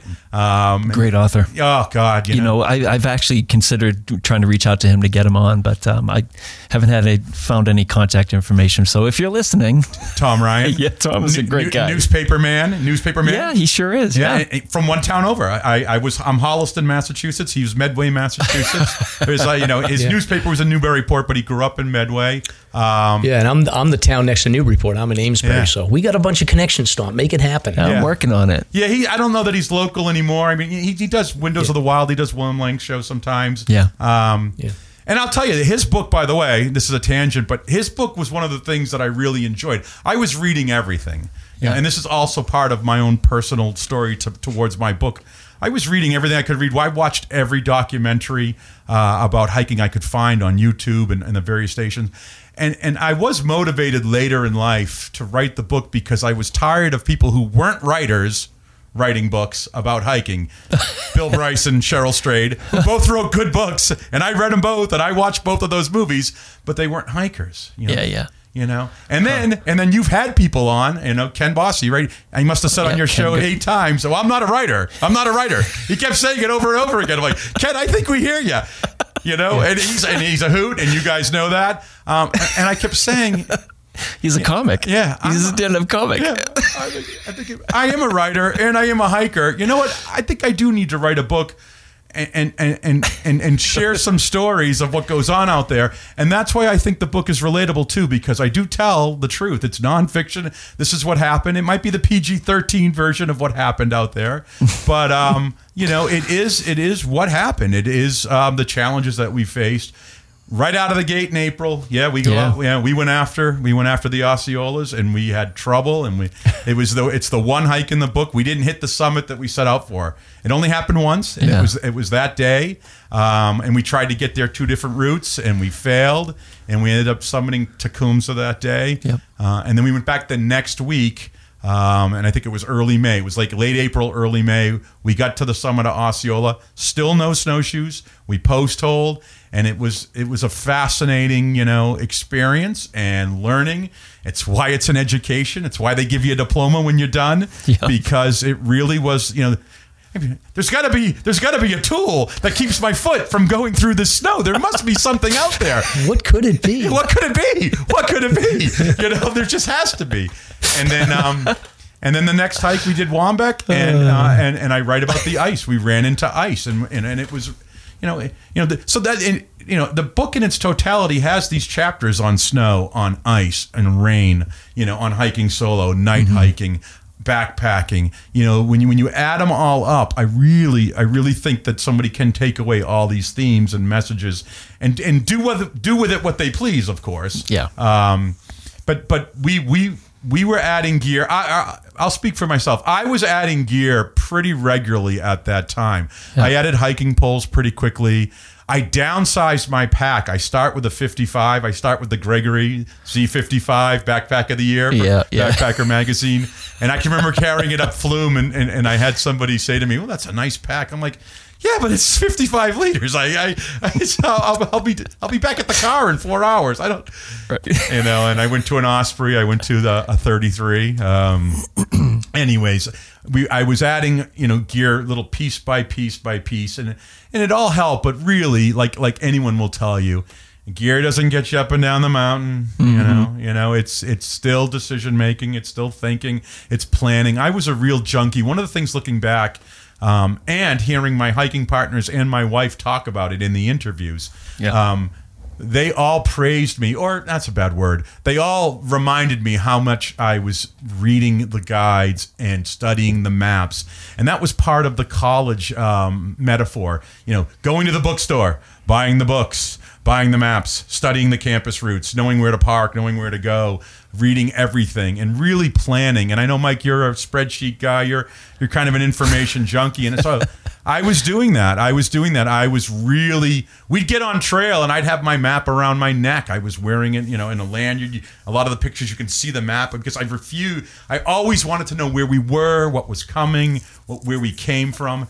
And, after the 48, I kind of moved on from that. Like when I did the 67 and the 100 highest, it was more like, let's see what happens. We're bushwhacking today. And I got lost a bunch of times just trying to park, trying to find the trailhead on some logging roads in Maine. And I think any of you 100 highest folks who have done the Maine six-pack know those challenges. And I was winging it a little bit more after. And it wasn't because I was ultra confident. It was, it's just a different approach. I just decided, I'm going to kind of see where it goes on this. And I will say that sophomore year really set the table. It was really It's On. And that's the first chapter's called It's On because my hiking partners had signed on. And as we started to check off peaks, it was like, okay, what's next? Well, backpacking.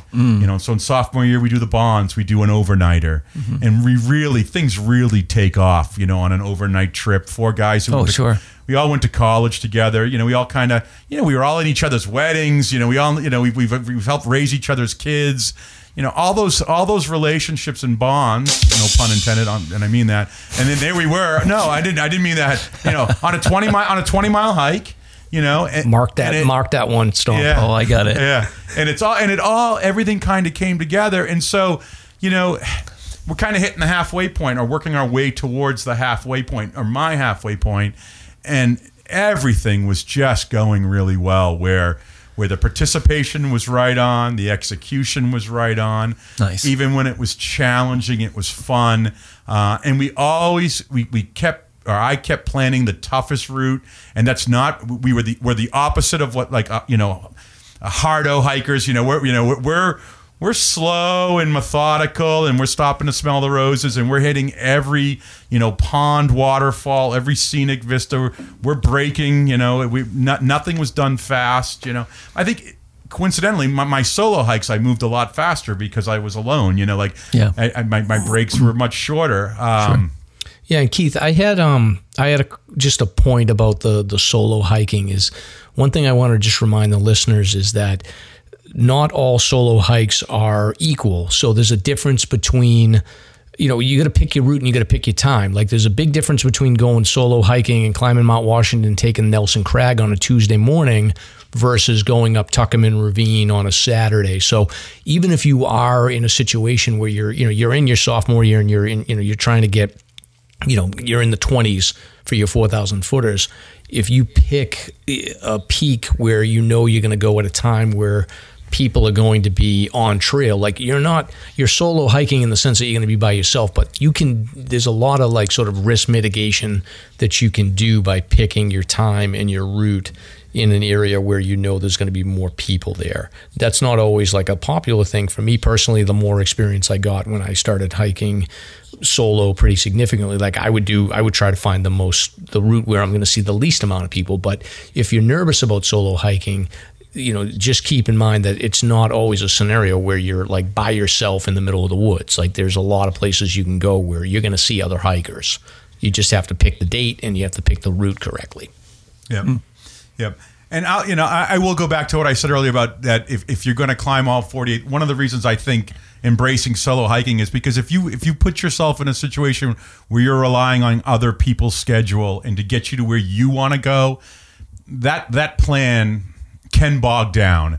And I want to say that in the most simplest way, that if it's something that you want to do and it's your goal, then solo hiking and the advice I would give on solo hiking, to follow up Mike's point, would be, make your first solo hike a hike you've done before. Do it locally. It doesn't have to be in the White Mountains. If you live in southern New Hampshire, go climb the Uncanunic solo. Go climb, something small, whether it may be Welsh Sticky. If you've climbed Welsh Sticky with friends 3 or 4 times, go do that solo. Hike where don't make your first solo hike somewhere you don't know what's around the corner and you don't know what the effort is. It's kind of like, the first time you take your kids, your young babies out in car seats, like, what it takes to move yourself. But when you pick up children and you're moving them in all the gear and you've got the playpen over your shoulder and you got the diaper bag, you don't actually know how much energy it takes to move children and all the items. That you have to learn that, and you don't want to put yourself in a situation for the first time where you're learning, what's around the corner. So yeah, that's a good point. Well, that takes us into the junior year because you start learning all over again, breaking into winter. So in the book, it seems like your junior year is sort of an introduction to winter hiking, and then the senior year is like the full-blown winter experience. So let's go back to the junior year and talk about your dive into winter. Yeah, so junior year was really the year. Just like anyone, same as college, same as high school. Junior year is your big year.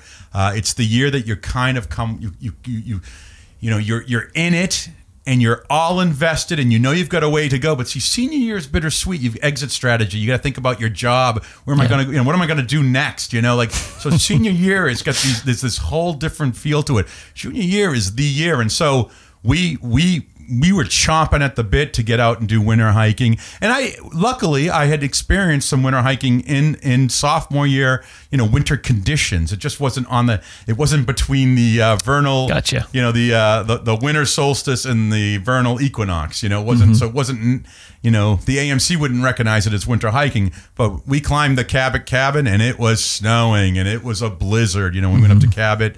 I had hiked in the snow a few times. So by the time we get to junior year, we went out January 2nd. We did the Franconia Ridge, and it was gnarly, winds and snow, and it was everything you could ask for in a winter hike. And so that time we went up Falling Waters. Mm-hmm. We were wearing spikes.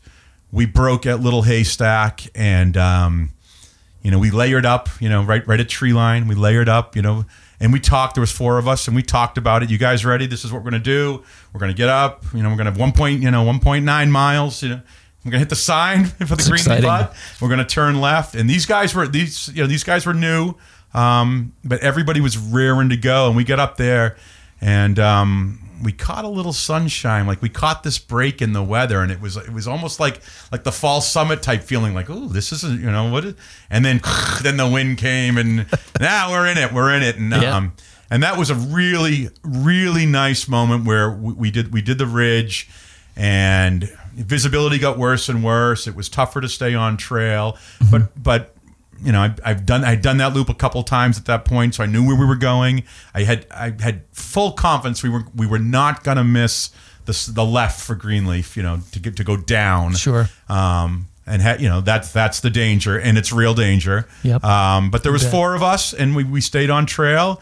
And at one point, one of the hikers, and this is not in the book, but we did have a hiker who got nervous and asked some questions, and you go through the process. Are you hungry? No. Are you thirsty? No. Are you cold? No. Do you know where you are? Yep. Okay. We all know where we are. You know what's ahead of us? Yep. Okay. All right. So visibility is a challenge. Wind, audio is a challenge because we couldn't hear each other. I said, but we got to stick together. And then as we descended from the Greenleaf Hut down, we did that follow the leader from cairn to cairn. And it was important. It was really important. I mean, we were all dialed in with each other. We had a GPS, and one of us was using it.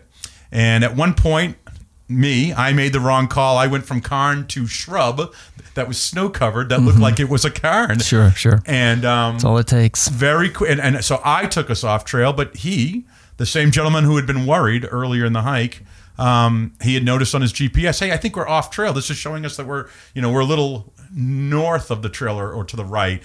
And we just made it back. I picked the wrong cairn. We got back and made it down to Greenleaf. What kind of conditions was it? Was it blowing snow at the time? Or? Yeah, there were squalls. Okay, gotcha. Yeah, it was squalls, and we were socked in. So the visibility was the biggest challenge. The wind, squalls wasn't. I mean, and there's a picture in the book from that day. There's a picture in the book from the summit of Lafayette, and I didn't even need that. That hike isn't even part of my 48, but I put it in to make that point that it set the table for the winter hiking that followed. Yeah. This is something I really want to touch upon, when the time is right, but, knowing the forecast, making sure, doing the best you can with squalls. Squalls always cause big problems up here. Yeah. Big problems. Yeah. And we had checked it in the parking lot. We had checked it on the way up. We knew what we were going to get into, luckily. And I put the weather in the book. It's in there so people can read it. Yeah. Because we had cut and pasted it, from emails. We were emailing it to each other before we departed. Yeah. This is what we're looking at, gentlemen. Everybody feel good about it. And so from there, and I think it was March 1st, we did Eisenhower and Pierce on snowshoes. And it was a bluebird day, but we ran into some spruce traps, and that was a new experience. So I had post holed, I hit heights on different hikes, and on this hike, as we made our way around Eisenhower, going down Edmonds Path, we ran into, for me, that was a new experience. How deep? Yeah, we were on top. We were on top of those trees, and I'm heavy, by the way. I'm a heavy hiker. In snowshoes with my backpack, I'm 300 pounds. So, if anyone's going in, I'm going in. It's exhausting. Yeah. It's absolutely exhausting. But God, it was fun. It's wonderful. I'm glad that we experienced it. I'm glad that, because you don't know what you don't know, right? Until you actually fall. And it's in the book. Where the guy behind me's laughing at me, and then he's 5 minutes behind me, and then he goes in. So what's the by this third year of this adventure, what's the family dynamic? Were they joining you, or were they waiting at home anxiously? What was going on then? Yeah, so I was very fortunate that my family was supportive. They were not joining me. I was getting my kids out on smaller hikes, here and there.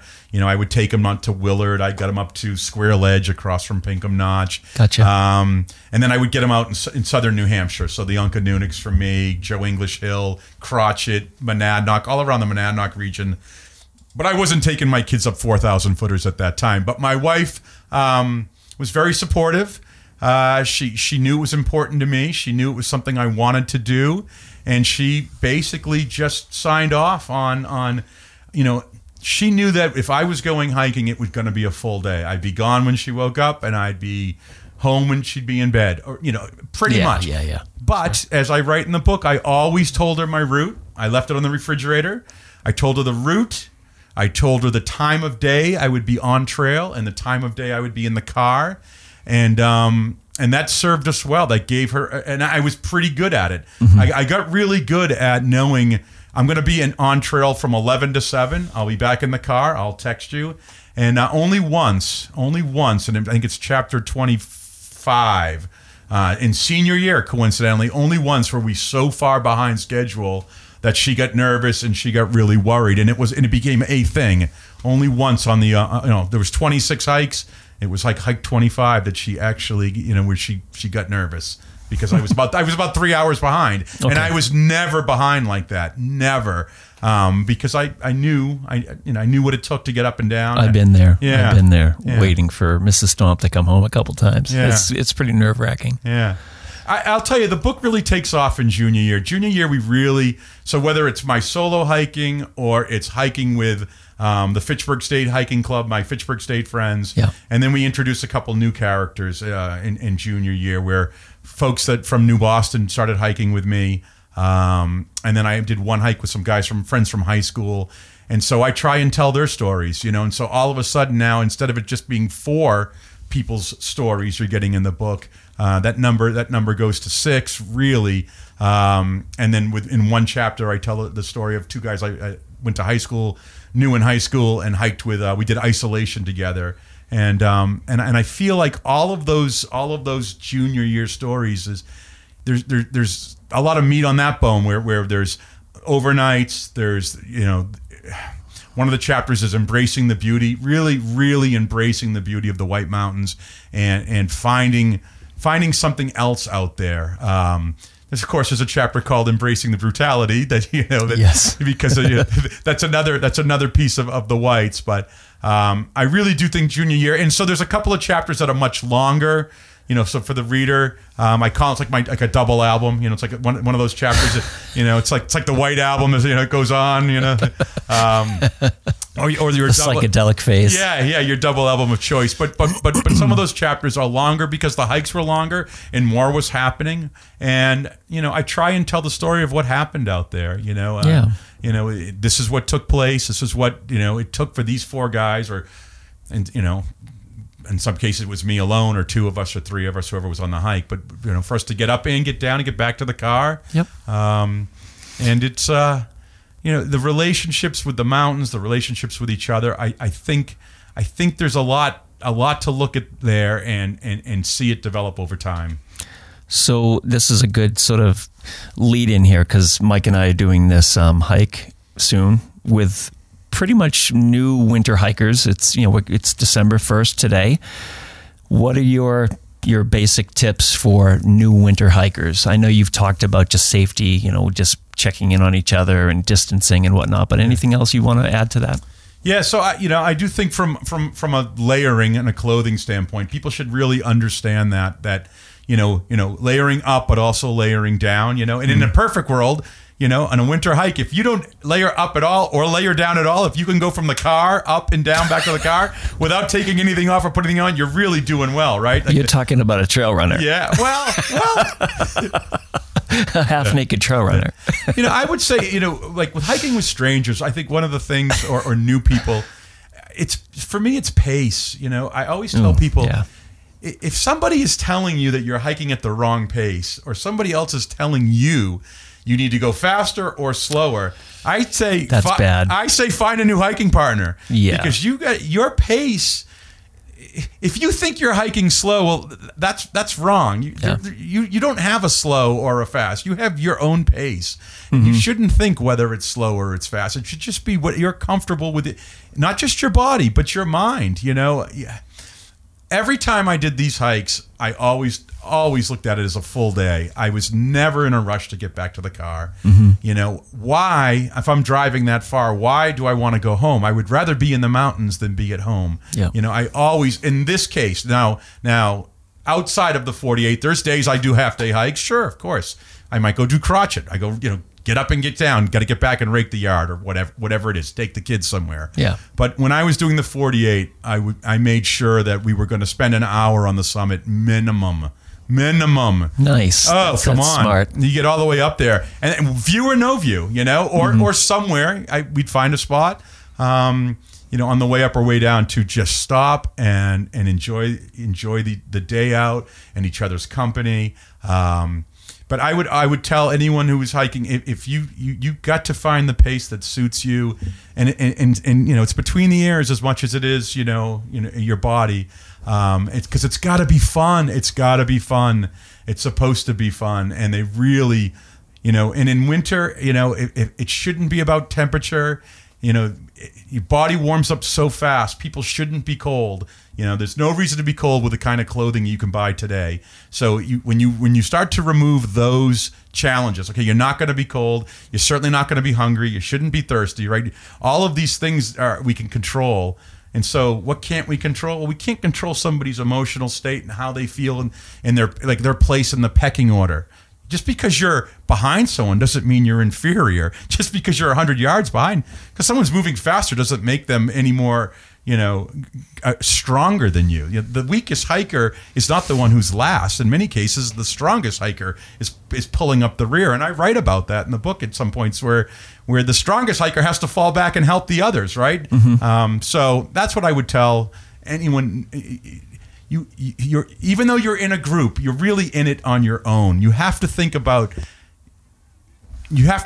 owning your own space and being responsible for yourself. And then if you can contribute to the greater good of the group, maybe you bust out around a mini Snickers bars for everybody. Maybe you do contribute to the greater good, but the best way you can contribute to the greatest good is to just take care of yourself and be confident. And if you're not confident, you've got to tell somebody, and you've got to tell somebody when it's early. You've got to be ahead of it. If your knee, like you said recently, if your knee's acting up, you've got to tell somebody, before it's a problem. Yeah. Because you've got to talk through it. And so I do put in the book that talking about this stuff on trail, we called it trail talk, Today's trail talk. What are we? Are we gonna break down Ozzy Osbourne lyrics again? Now we've done that. What's today's trail talk gonna be? Because you've got 8 hours. You've got 8 hours to fill that soundtrack. And so you should get into you should not leave out how your body's feeling, whether it's your ankles, your knees, your hips, right? All these little things that is there any chance of anyone cramping? I've cramped plenty of times. This is a nightmare. Yeah. And so are you prepared, and are you prepared for it? Are you carrying, whether it's salt tablets or in my case, I would carry a hunk of ham, and it would always help me. So yes. So.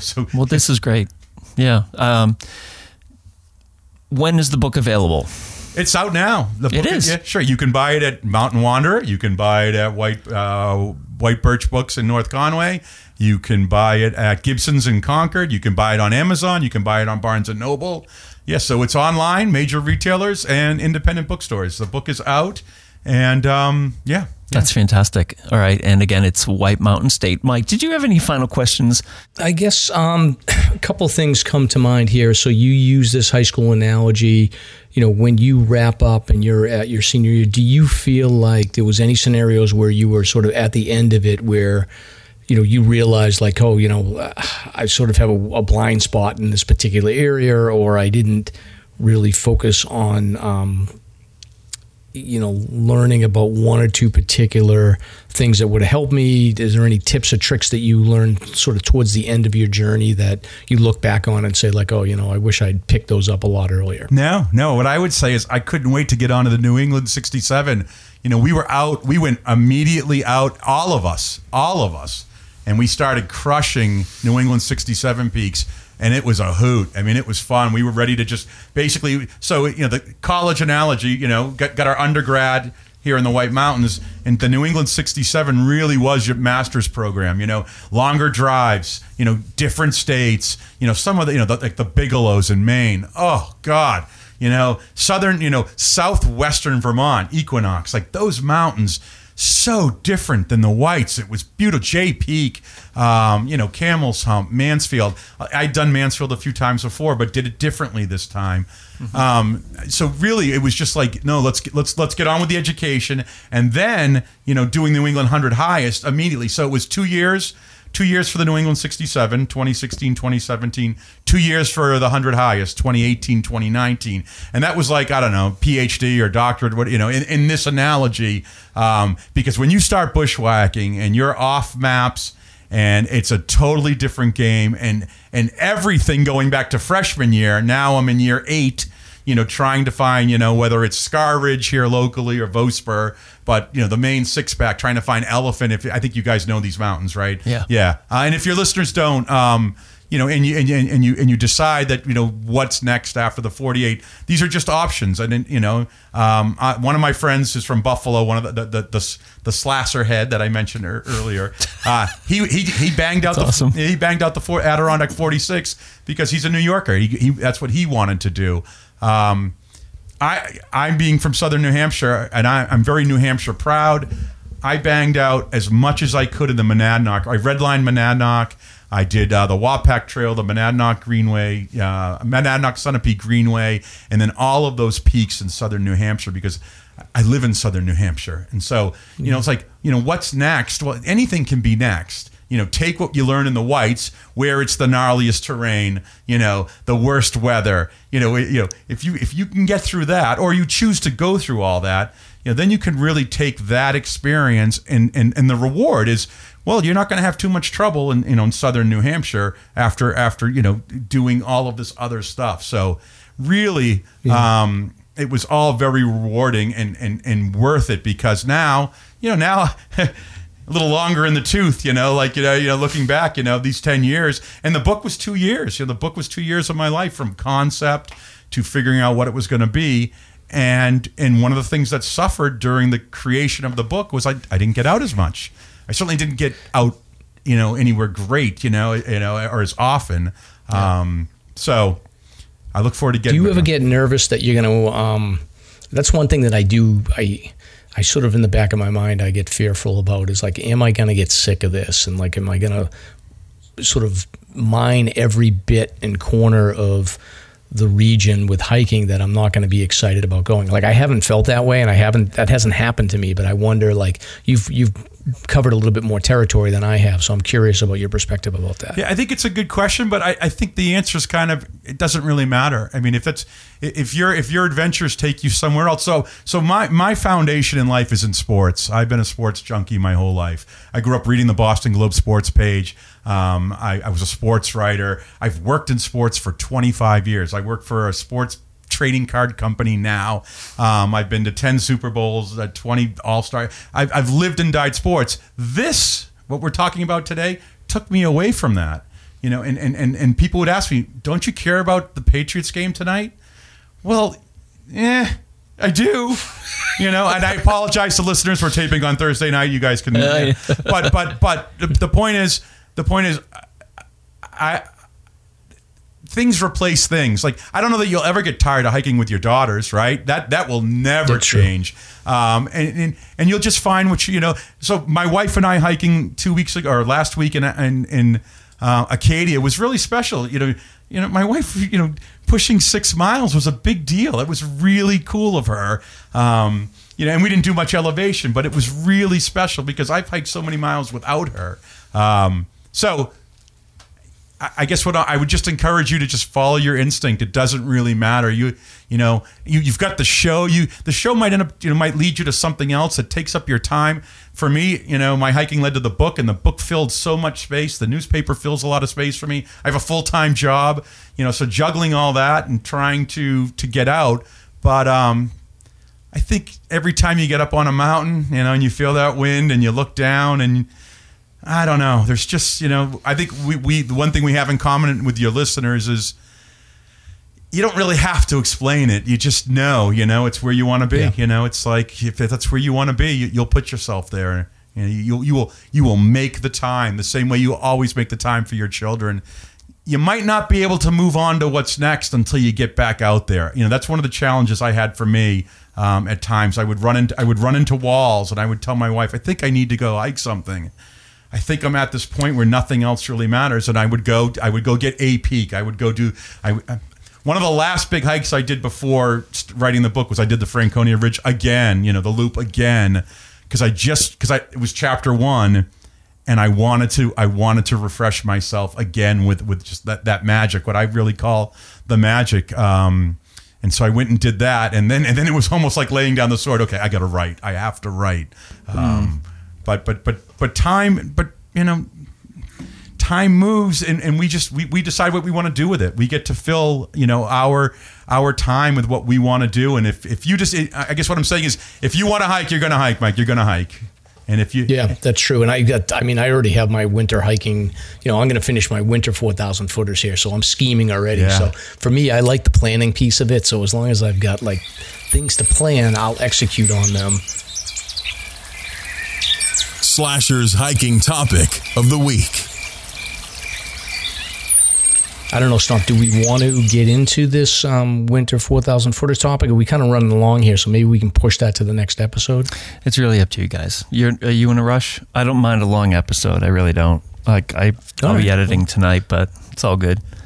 We can touch upon I'd say it. so. Oh, I'm game. I love it. I feel honored to be a guest with you guys. And Yeah, honestly, listeners love the long episodes, Mike. So do we know that? That's all right. Cool. yeah, Cool. yeah, for sure. They're good. So I think I just wanted to throw this segment in here, and I figured I'd just sort of pick both of you guys' brains. So I've done you can do obviously the 4,000 footer list, which is, you can do that basically any time of the year. You do the 48 peaks, but there's another list where you can do the winter 4,000 footers, which is from whatever the winter equinox is to the spring, whatever the official winter time period is, as long as you hike the peaks in those periods. Like some people do like single season winter 4,000 footers. I'm doing mine spread out over, I don't know, it'll be 4 or 5 years now where I've really focused on it. But I wasn't formally doing these. I just happened to just string together a bunch of these peaks. And then last winter, I specifically said, I'm going to start targeting this list. So I'm now down to 18 peaks, and I've got them organized in 11 different hikes. So I wanted to kind of run through, and Stomp, I'm going to drag you along on some of these. So the first one I've got is Tecumseh. So very straightforward. That'll be, I think, Good choice. I'll have to bum a free meal off of you and Mrs. Stomp on that one.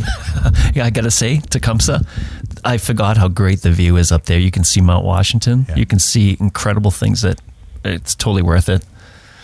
Yeah, we'll definitely. And we've hiked that together before, Stomp, too. Yeah. So I'll get back to that one. The next trip I have is Pass Conway Whiteface. So Keith, that goes back to Ferncroft, and I'll do that probably in a single hike. That'll be a long day though. That is a tough hike. People don't talk about it that much, but just going up, I'll probably go up Whiteface and then come back down from Pass Conway. Yeah, I would agree with that, and I think it's a wonderful hike, and you can go off the back of Whiteface if you need to get East Sleeper too, right? Like if you're working on anything else.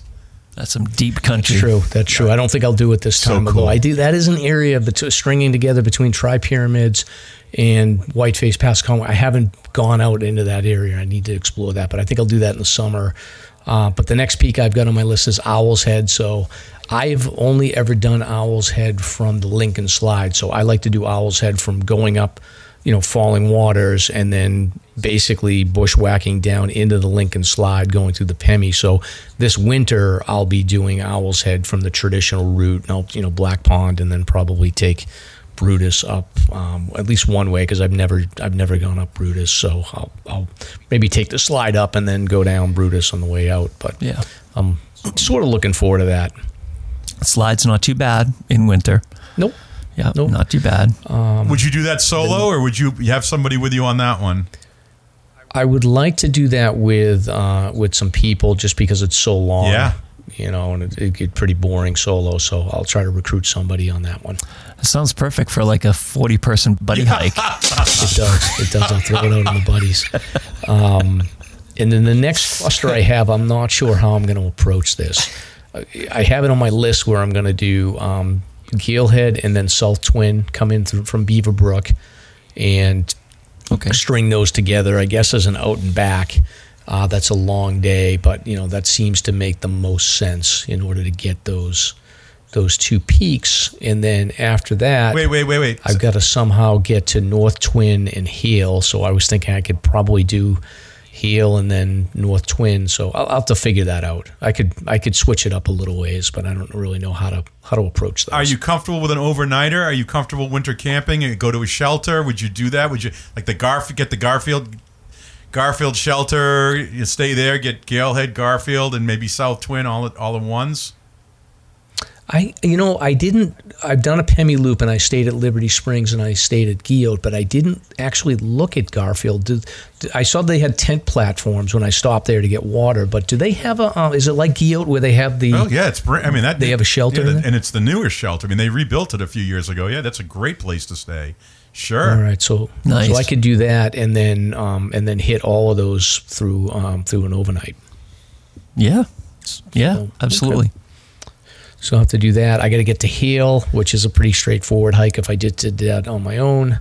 Yeah. I've got the Carters, which I'll do obviously in a hike. I'll probably come in from I want to redline as much as I can when I'm doing this. So I'll probably come in the side of the Imp Trail that I haven't gone on before, and then loop back down 19 Mile and do it as a little bit of a loop. But we'll see how it goes with that one. And then I love the Imp Trail, by the way. Yeah, I mean, just throw in a testimonial that I think the Imp Face would be is a great hike. I've taken my kids to Imp Face. So, like, listeners out there, if you don't have to do a 4,000 footer, but you know what? Take your kids up to the Imp Face and look across the street and look at the presidential range and show them that view. And it's a great teaching tool because it's manageable, it's close enough. But boy, I think of all like the lower elevation views, I think Imp Face is right up there, with anything in the Whites, because you look across the street on a Bluebird day and it's bang for your buck. I mean, that's a short little hike, or you could check the mileage. I don't want to say little. Everyone has a different idea of what's little. Yeah. But I took my daughters up there and it worked, and they were young. They were 12 and 13 or something like that. And it was in the snow. It was a winter hike, and it was wonderful. Great, great memory for me. Yeah, Imp Face is great, and I've done that. I think I did that I did that as a sunset hike. And the sunset's not great there, but I had a beer up there and then hiked down in the dark, and it was awesome. Yeah. And then, I think I went the long way to my father-in-law's place up in Maine. I drove back home through Evans Notch. It was a great evening. But that whole area there, like Imp Face, Pine Mountain, the views looking right at, you can grab Madison from those, which is great. But the next one I've got is a Zealand Bonds Traverse, so I'll have to get, the Zealand and then the 4 Bonds peaks, and I think I'm going to try to do that as an overnight stay at Guyot, and then, come out and I'll have to arrange a car ride somehow. Yeah, with the road closed, extra miles with the road closed. That's, it's a long day. Well, think of it this way, though. Actually, the last time I tried to do that was just before my hip replacement. I went out with a good buddy of mine, and I bailed out on the road because my hip was starting to kill me. But if it's a nice compressed snow, you're talking about that snowshoe superhighway, you can actually pull that off in a day, dude. Awesome. No question about it. Yeah. Yeah. I like that. What did you call it? Say that again. Snowshoe superhighway? Yeah, man. When it's a trough. We call it a sidewalk. Like me and my buddy, I was like walking on a sidewalk. We call it like the sidewalk to Pierce, right? Like it's on the Crawford Path, when it's all it's like walking on a sidewalk. Oh, it's like magic. No roots, no rocks. It's like walking on a sidewalk. You can cruise. And that's the stuff that you can tell people who are going to get who have hesitations about winter hiking. Say, well, listen, you're not going to kick any roots. You're not going to kick any rocks. There's not going to be any bugs. The leaves are off the trees. You're going to get these great views in the forest because you can see through the forest because there's no leaves. Oh, that's amazing. And if you dress right, minimal sweating. It's not like you're not going to have this glaze on you. And all of those little pieces to the pie chart or the cocktail, once they, start to go, hey, check. Yeah, I'm still walking, the same route, and all these little things are victories, and the victories add up, right? Like, Yeah, it's awesome. Winter's incredible. Yeah, that's to me is like the winter hiking, especially when you get a good cover. Like you'll never hear more quiet than a winter hike. You just don't experience that sort of peace and calm like you do otherwise. Winter hike when you've got that snow cover, it's just amazing. And don't you guys? So when I was explaining that to my daughter this last hike, I was like, feel how quiet it is because everything is just muffled because there's snow cover on the ground. And wouldn't you say the sky, a winter blue sky is different than a summer blue sky? Oh, for sure. Oh, absolutely. That winter blue sky is so unmistakable, and especially at elevation. And I tell people, the pictures don't do it justice. And people, the pictures are gorgeous. Yeah, but, the pictures don't do it justice. Magic. Yeah. And then the last 4 that I have are kind of one-offs that I've got to figure out. So I've got Cabot, I've got Cannon, I've got Mariah, which are all fine, no problem. And then I have, and you can probably drop the shame thing on this, but I did a winter trip with my friend Jonathan, and I think his friend Ted went, and we were originally going to do an overnight, but the weather got crazy, and we were like, we're not going to go up to Grey Knob, and we're not going to be able to summit Adams, so we did Willie Tom Field, but we were kind of like not feeling it, and we just blew off that spur trail to Tom, and went down to just get back to get some food. So I never did Mount Tom in the winter, so I got to grab that one at some point. Will you stay at the Cabot on your Cabot hike? No, the place is haunted and disgusting. No, wrong. You stay there. First impressions. Oh, come on. That's to me. It's a classic. It's a great experience. I mean, one of my hiking partners calls it the greatest shelter in the White Mountains. It's the greatest place. Greatest shelter on earth. Oh, it's so cool up there.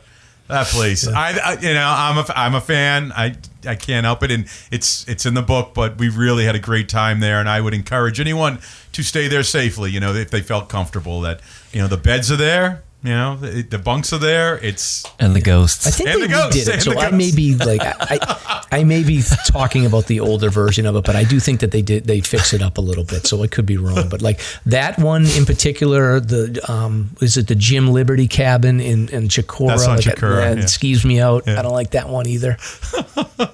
So. You're like a Kinsman Pond guy, like ornamental and beautiful. And, the brand new one, yeah, like Rivendell, like oh yeah. When I saw the new lean-to that they built in Guyot this summer, and I was like, ooh, I like this. But I don't sleep I don't want to sleep around people, so I want to be in the tent by myself or in my hammock by myself. Like I don't want to be in a shelter. But in the winter, my assumption is that there won't be people around, so I can have the shelter to myself. Yep. Or at least I can have enough distance between the other hikers, so that I feel like I'm alone. Yep, I agree with that. And my travels very rarely have stayed anywhere where there was people. Throughout the book, all those overnights were, we either had the place to ourselves because the time of the year, day of the week. Yep. And now I will say, COVID changed all that. There's more people out there now than ever. In the 4,000 footer Facebook groups you were mentioning earlier, I joined both of those groups back in 2013. Mm-hmm. And I think each of them had about 3,000 people at that time. And today they have 70. The first one, Eric Bertrands, has 71,000 people. Eric's got a testimonial on the back cover of my book. And they're up to 71,000 folks in that group. And it was 10 years ago, it was 3,000. It's incredible how COVID really did change, so much up here. And Yeah, it is. It's amazing. But, so that's my 18 peaks that I've got to get. And I think my plan is if I can knock off half of them this winter, and then I'll finish up the following winter. And I don't know, I guess I'll just keep Cannon as my final peak and just keep that tradition going, because that's where I finish my other list. So. But I appreciate the advice, guys. It's a good point. So I'll probably, I didn't even think of Garfield as a place to stay when I get out there to do the Twins and Galehead. So I'll definitely I'll reassess and try to make some plans. Yeah, and I think Moriah is sneaky cool too. I really like Moriah. Yeah. Oh, it's great for winter. Yeah, for winter. Great winter hike. Yep, I did it in the winter.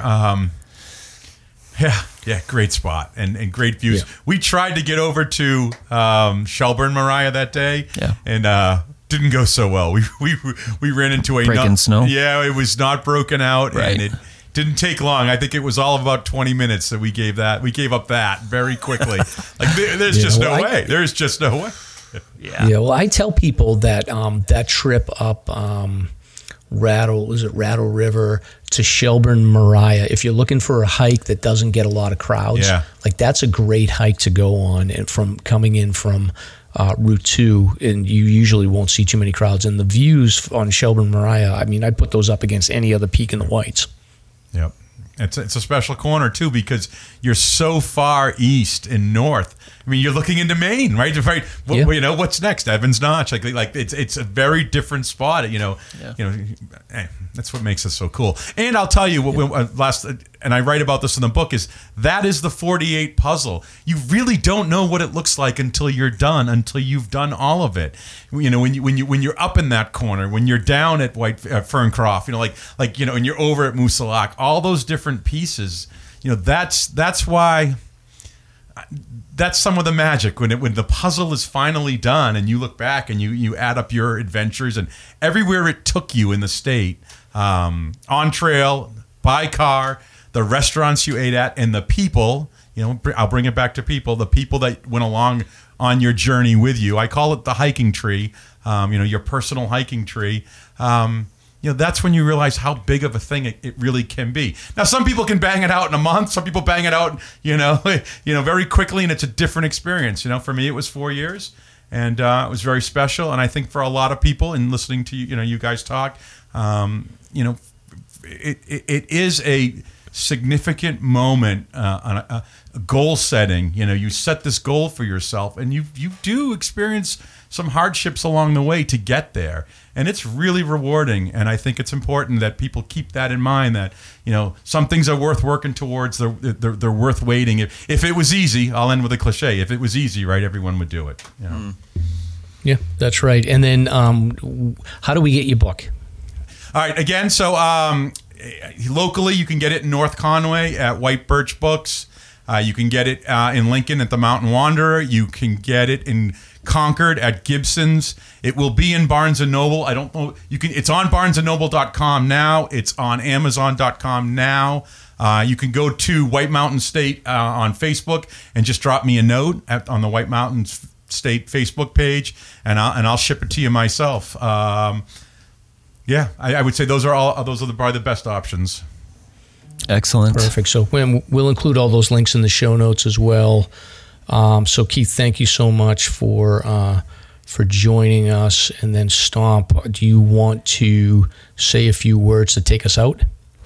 Yes. Thank you, Keith, for showing up. I think it was a nice sort of recalibration after a really tough week and a half, 2 weeks, with the loss of one of our hiking community members. And, like I had mentioned earlier, today was the funeral, and, pretty much all of us are heartbroken. So we just wanted to skip the search and rescue section this week and go out on a quiet note. And Mrs. Stomp is just going to read a couple passages that were posted by a few listeners recently. So a moment of silence, and we'll see you guys soon.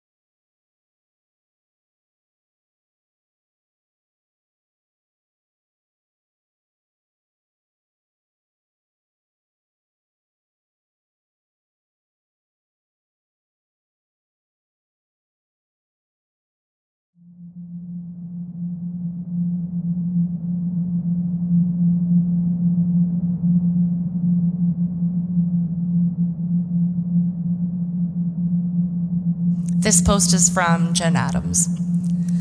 Search and rescue is a special community, a space where one experiences the dichotomy of magnificent highs and devastating lows. If you are a part of search and rescue or know someone who is, the saying of "it's okay to not be okay" holds true. It's not normal to witness some of the things we do as backcountry responders. It is normal to struggle after trying events such as these. We may have closure for loved ones, but it doesn't erase the pain of not finding someone alive. If you are struggling, please know that you are not alone, and it's okay to reach out for help to work through it. Thank you to all of the search and rescue teams and to Fish and Game. Grateful for each and every one of you. Rest in peace, Emily. This next one is by our friend Tasha Spuches. Today is a devastating and bittersweet day in the New England hiking community. Anytime someone is lost, we all try to follow along, deduce the possibilities, and the bravest of us go out to help search. We feel it deep in our souls when a fellow hiker is missing, and that is because the mountains make a family of all who traverse their trails. Each of us have pushed too hard, not turned around when we should, not had the right clothing, forgotten our headlamps, and gone out in poor conditions. That goal to summit, to check off another peak, drives us in an amazing and sometimes very dangerous way. I've made bad choices for the sake of a summit, and I'm not ashamed to say it out loud, because to do otherwise would be untrue. Emily was one of us. She had the drive, the determination, and the love of the trail. If I wasn't leaving, I'd go hike those peaks for her, but regardless, I say she's officially part of the 4K Club. I don't want to think of her last moments. I want to think about how stoked she was when she first hit the trail. That's what I'm going to focus on tonight. I'm not going to wonder about what she had in her pack or what she was wearing. I'm going to say a prayer to the mountain gods for her, send a big thank you to all who searched and brought her family some peace by bringing her home, and keep her family in my thoughts. Emily is not going to be a lesson for me. She's going to remain what she is, a member of a very badass, unique type of family that only the mountains can create.